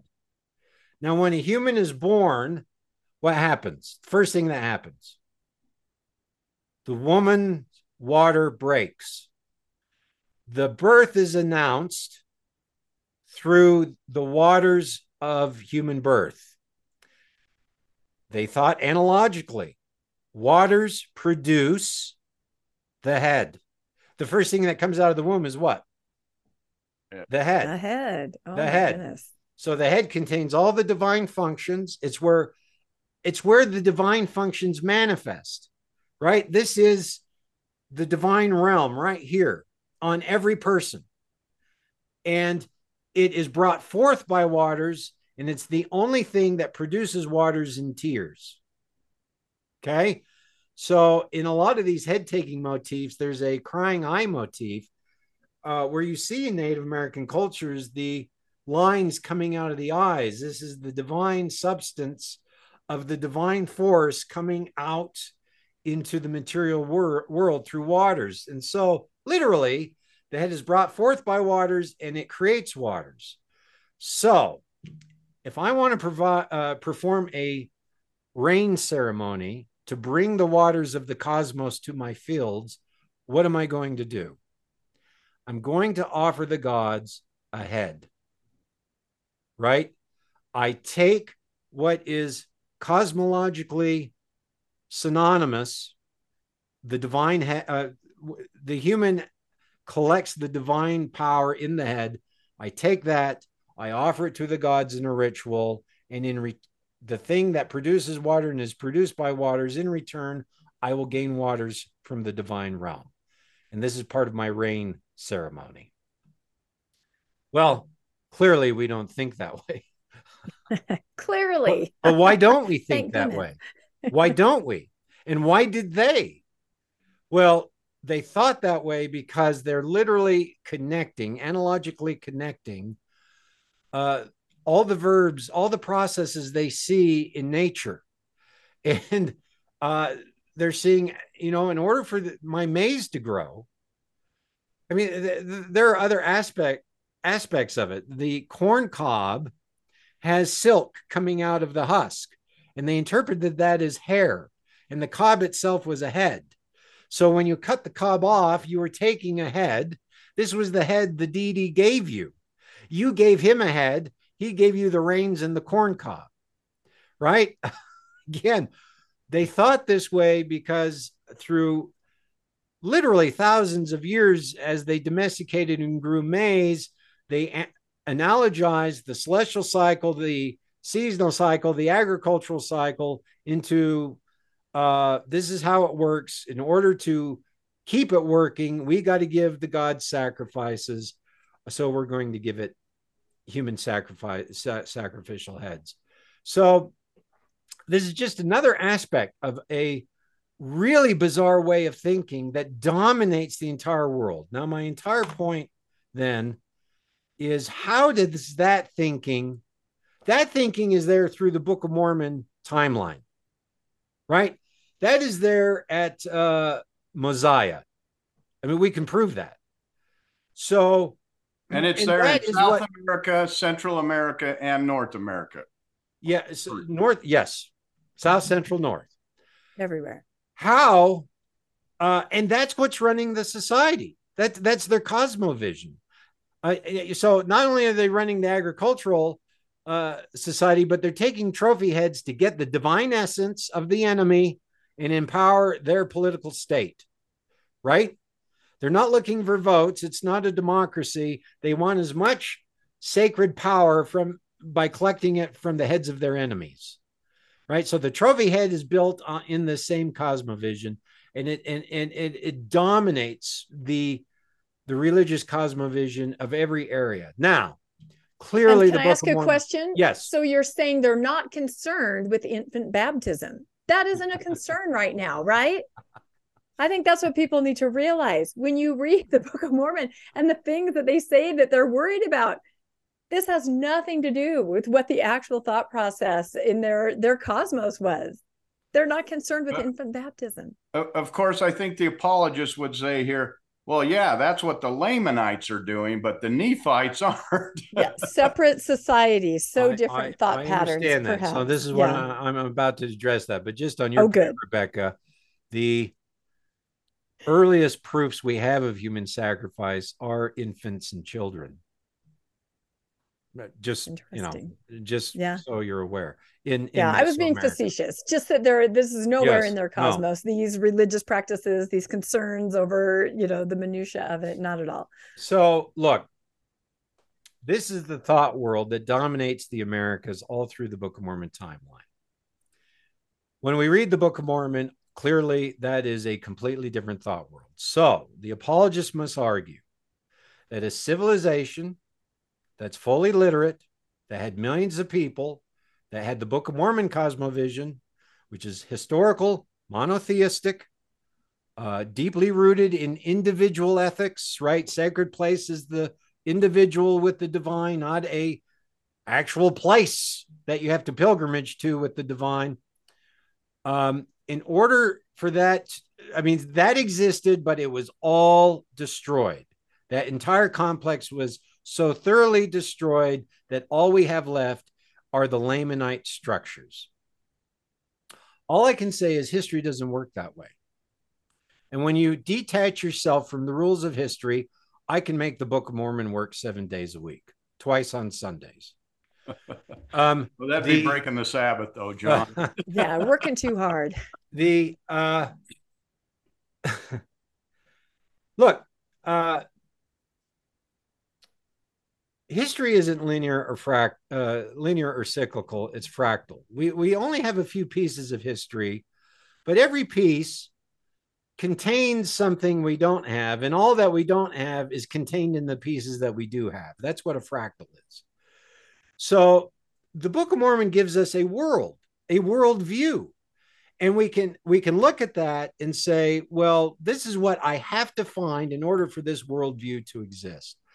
So I have to go out there and I have to find writing, but I have to find Semitic alphabetic writing. The Mayan writing doesn't qualify. I need to find the kind of writing that they're doing. They're going to say, and they do, you're not going to find it because it was completely destroyed. Please know that when I make my arguments, I'm arguing from the evidence we do have, and the apologists are arguing from the evidence we don't have.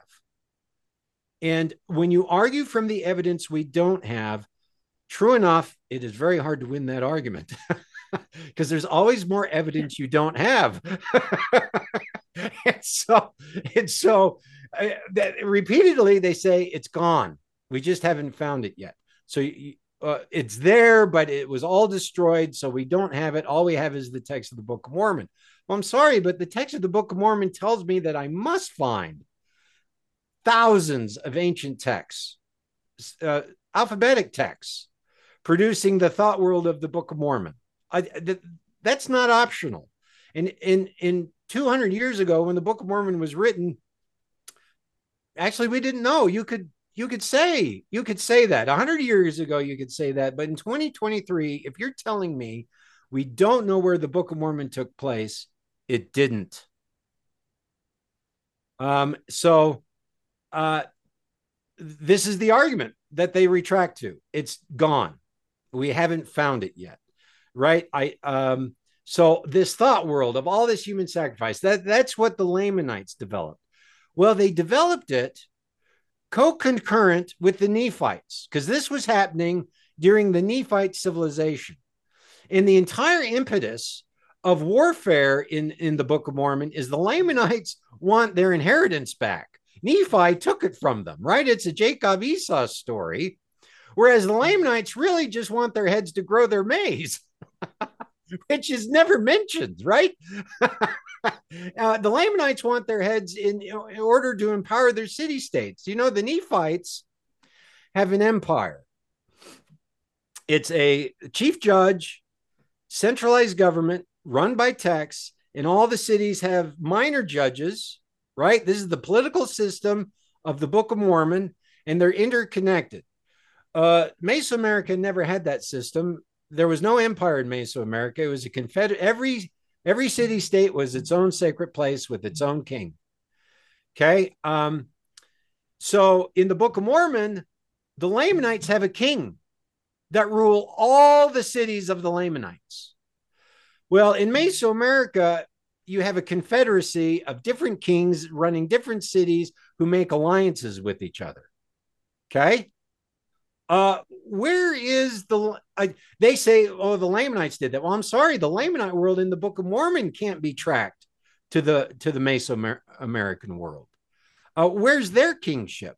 Where's their writing? Because they had writing. They wrote one to another. They were taught out of the scriptures. Their leaders were Nephites that abandoned the Nephite system. Where's their writing? Where's their centralized government? Well, and they came from the same family. They came from the same place with the same skill set. So correct. Right. So they have only one argument. As far as I can tell, they have only one argument, and that is it's lost.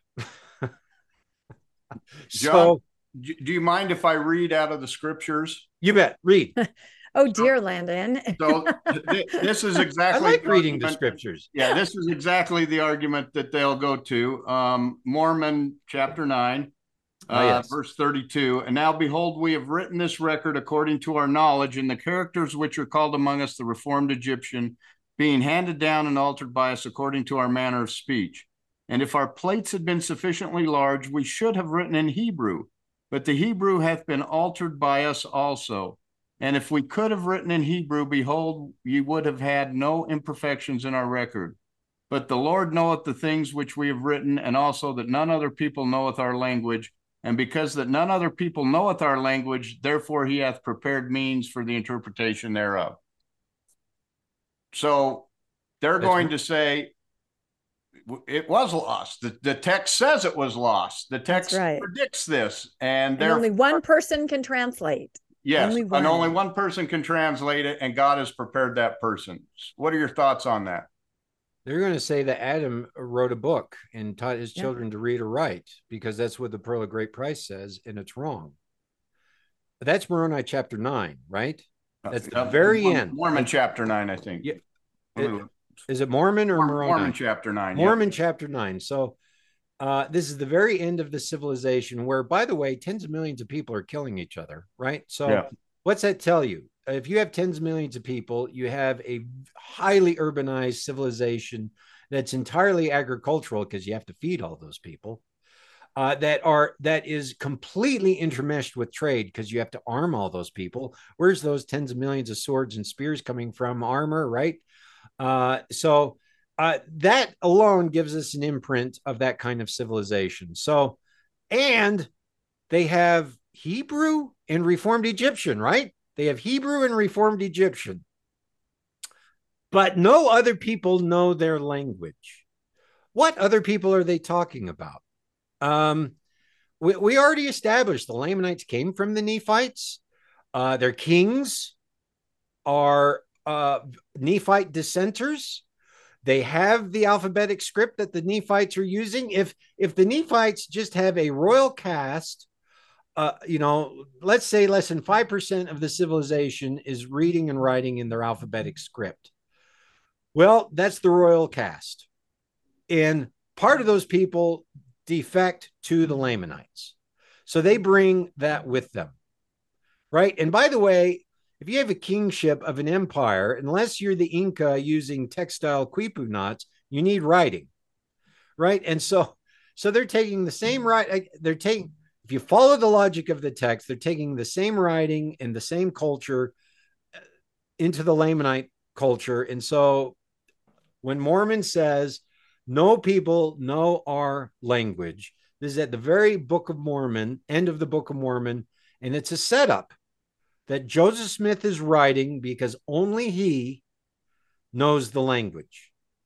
No one else, actually no one, not the Nephites or the Lamanites or any of the scribes, any of the scholars, not Campbellites, not the, no one knows the language except Joseph Smith. This is a setup. So again, that's what's actually happening. But sure enough, the apologists can say no other people knew it. Well, that's not true to history. If your entire civilization is being run by text, we're going to find them. And if we don't find them, you're arguing from the absence of evidence, not from the evidence we have. And, I can't argue from the absence of evidence for too long. Again, it's a fully literate world. It's not emerging from Mesoamerica in this time period. That's 400 CE. 400 CE. We should be finding tens of thousands of texts running a Nephite monotheistic civilization. And even so another argument. Okay, let's say all the texts are gone. Well, how about the art? Exactly. How about show me your monotheistic, it's God who died on a cross. They know this. Where's the God of the cross in your art, painted on every temple and palace?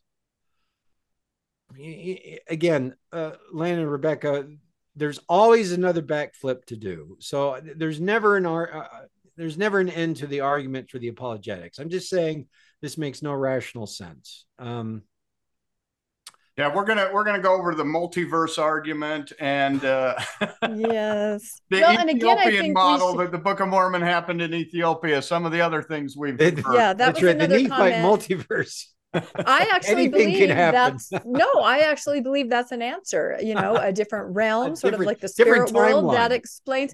It's string theory. I actually think that might be where people are going. And again, I think we need to stress, although we're talking about Mesoamerica now, we're talking nowhere, not heartland, nowhere is what we're talking. Because I know some people were a little confused on what we were saying before, that because we were speaking so much of Mesoamerica, which is the only place, if it could have happened, it would have, didn't. But we're also talking all encompassing. All encompassing. All the Americas. All the Americas. Hey guys, I made my first meme. I am such an old fuddy-duddy, but your Trexmos have inspired me. Oh, yes. So this is my first meme. Thou fool, thou shalt say an anachronism. We've got an anachronism. We need no more anachronism. Have you attained an anachronism, save it were by the Mormon prophets? Look, the iPhone to Abraham Lincoln is equivalent to the Book of Mormon to the Mayan. It's the same. It's a technology and a thinking system completely out of time and place. And so the Mesoamerican model is as problematic as the Heartland model. You're not going to find it in South America either. Nowhere in the Americas. You really do have to go to Ethiopia. You might look. 0% of archaeology has been done in Antarctica. So you might find Nephite civilization in Antarctica amongst the emperor penguins and the polar bear kings of the ice slave mines. Under the ice, because I was taught by my parents that the lost 10 tribes were under the ice. That's right. The lost 10. Yeah, that's what I was taught. I don't mean to be too smarmy, but no. Literally, the thought worlds are cannot be produced, are not produced in the Americas. So you have to say they're lost with no influence on the surrounding cultures, right? There's no remnant. Not only are we not looking, we're looking for material archaeology, but also cultural archaeology. The ideas of Nephite civilization, the ideas of sacred place being the individual, right? Your individual commune with God in an act of divine grace, where the God is the only sacrifice necessary. Those ideas have no influence on the surrounding cultures, and there's no material evidence in the surrounding cultures. Everything has to be purged. Well, again, in the old world, I just, we kind of went over the slow evolution that occurs, but it doesn't occur backwards. I mean, it's occurring through the information medium. So as alphabetic texts are written, and as the Jews are politically dispossessed, a new form of religiosity slowly emerges through their cultural, political, and information system. And they're not going back to the pyramid texts. They've developed a textual religion that is dispossessed from place. The Book of Mormon religion is that religion because it's not rooted in place, it's rooted in individual, the individual's repentance with Jesus. So we have to think this is not only purged, but all the influence, all the thought structures that an alphabetic text would have created and influenced are retrofitted back into secondary orality. I mean, the culture, the material, archaeology, it all has to be shifted. So it's not how history works, and it's not what the Book of Mormon predicts. So but that is their last argument. Look, it's gone. So, but it was there. I'm just saying no. All right. Any last questions? Because I'm done. Yep. Are you done? That's incredible. We do want to point out that we did this episode to answer a lot of the questions that were raised from the first episode. Yes. We are still going to cover your last 3 points in a future episode, but like a good professor, he wanted to answer the questions before he moved to the next ideas, and that's why we did this episode. Yeah. And we had a lot of comments. We had a lot of great comments, from apologists too, just back and forth. And that's the thing, the dialogue and the discussion, we're not afraid of that at all. It's important. Go ahead, comment, tell us what you're thinking. Were you ever able to figure out that picture, Landon? My favorite picture. Yep. Okay, I just need to show this because this is some family members of mine favorite picture. But, it's a picture of what I believe most people think the Book of Mormon world was like. And this is a picture of Mormon abridging the plates. Little tiny Moroni is playing under the desk. But, I mean, what do you see in this picture, John? Remember your comment, Rebecca, that writing takes an entire ecosystem of technology to produce. Look at that image. That is what is necessary.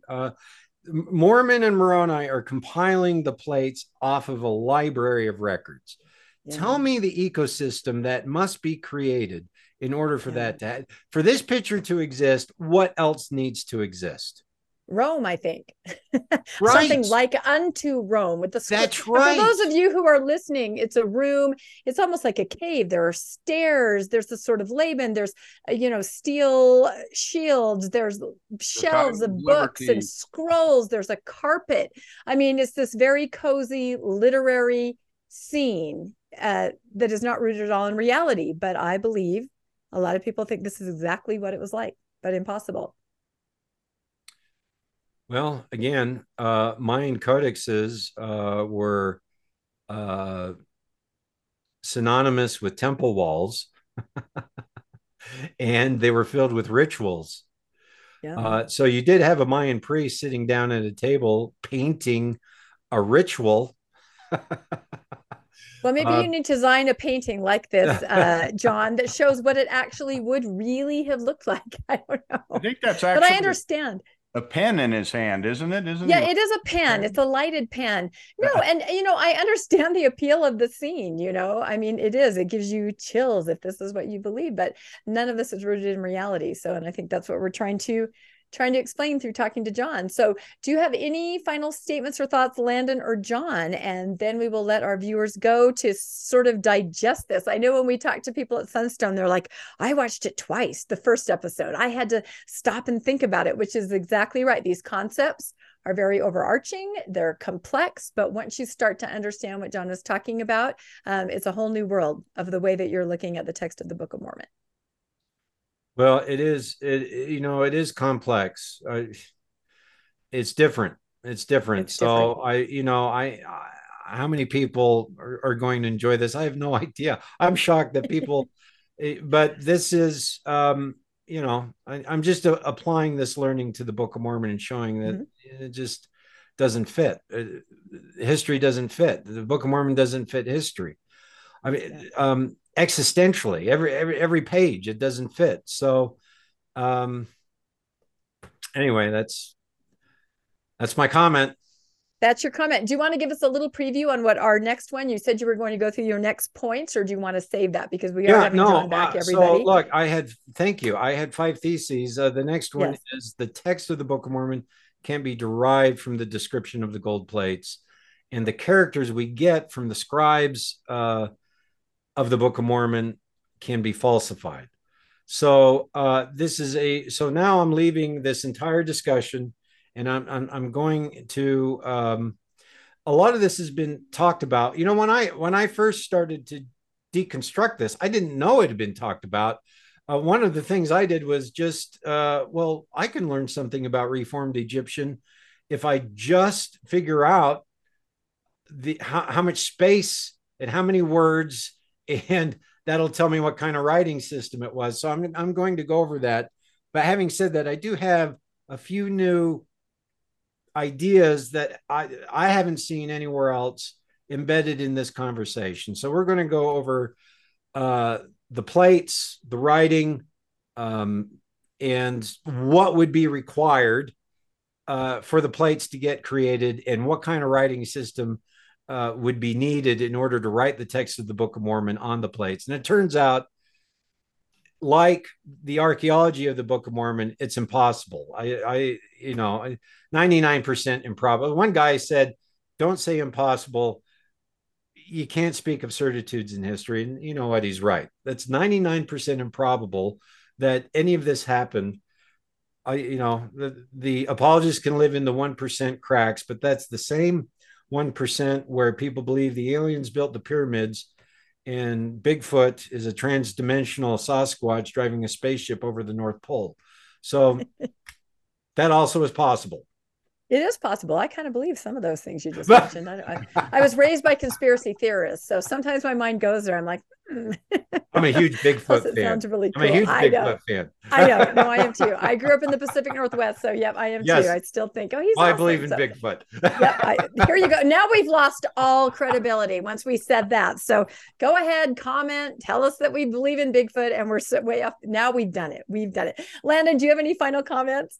No, thanks, John, just for clearing this up, because so many questions, and I get to just stand there and say, we'll ask Dr. Lundwall. Yeah, we defer to Dr. Lundwall. That's exactly right. So as we said again, this is sort of our second part, the first episode where we really introduce all of this.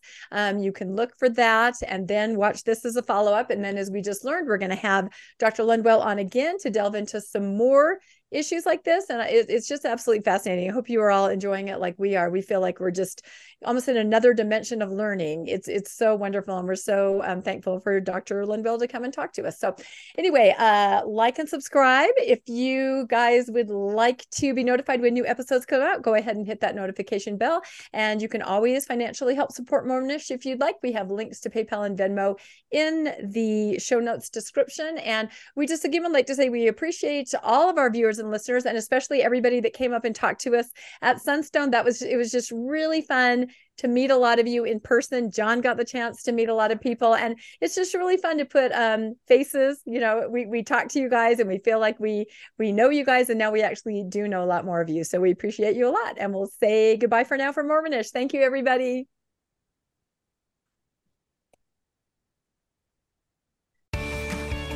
Thanks for joining us for another episode of Mormonish. We really appreciate our listeners and would love to hear from you if you have a story you'd like to share. You can email us at mormonishpodcast@gmail.com. You can also find us on Facebook, Instagram, and on our website, mormonishpodcast.org. And don't forget to look for us on YouTube and like and subscribe. Keep joyful, everybody.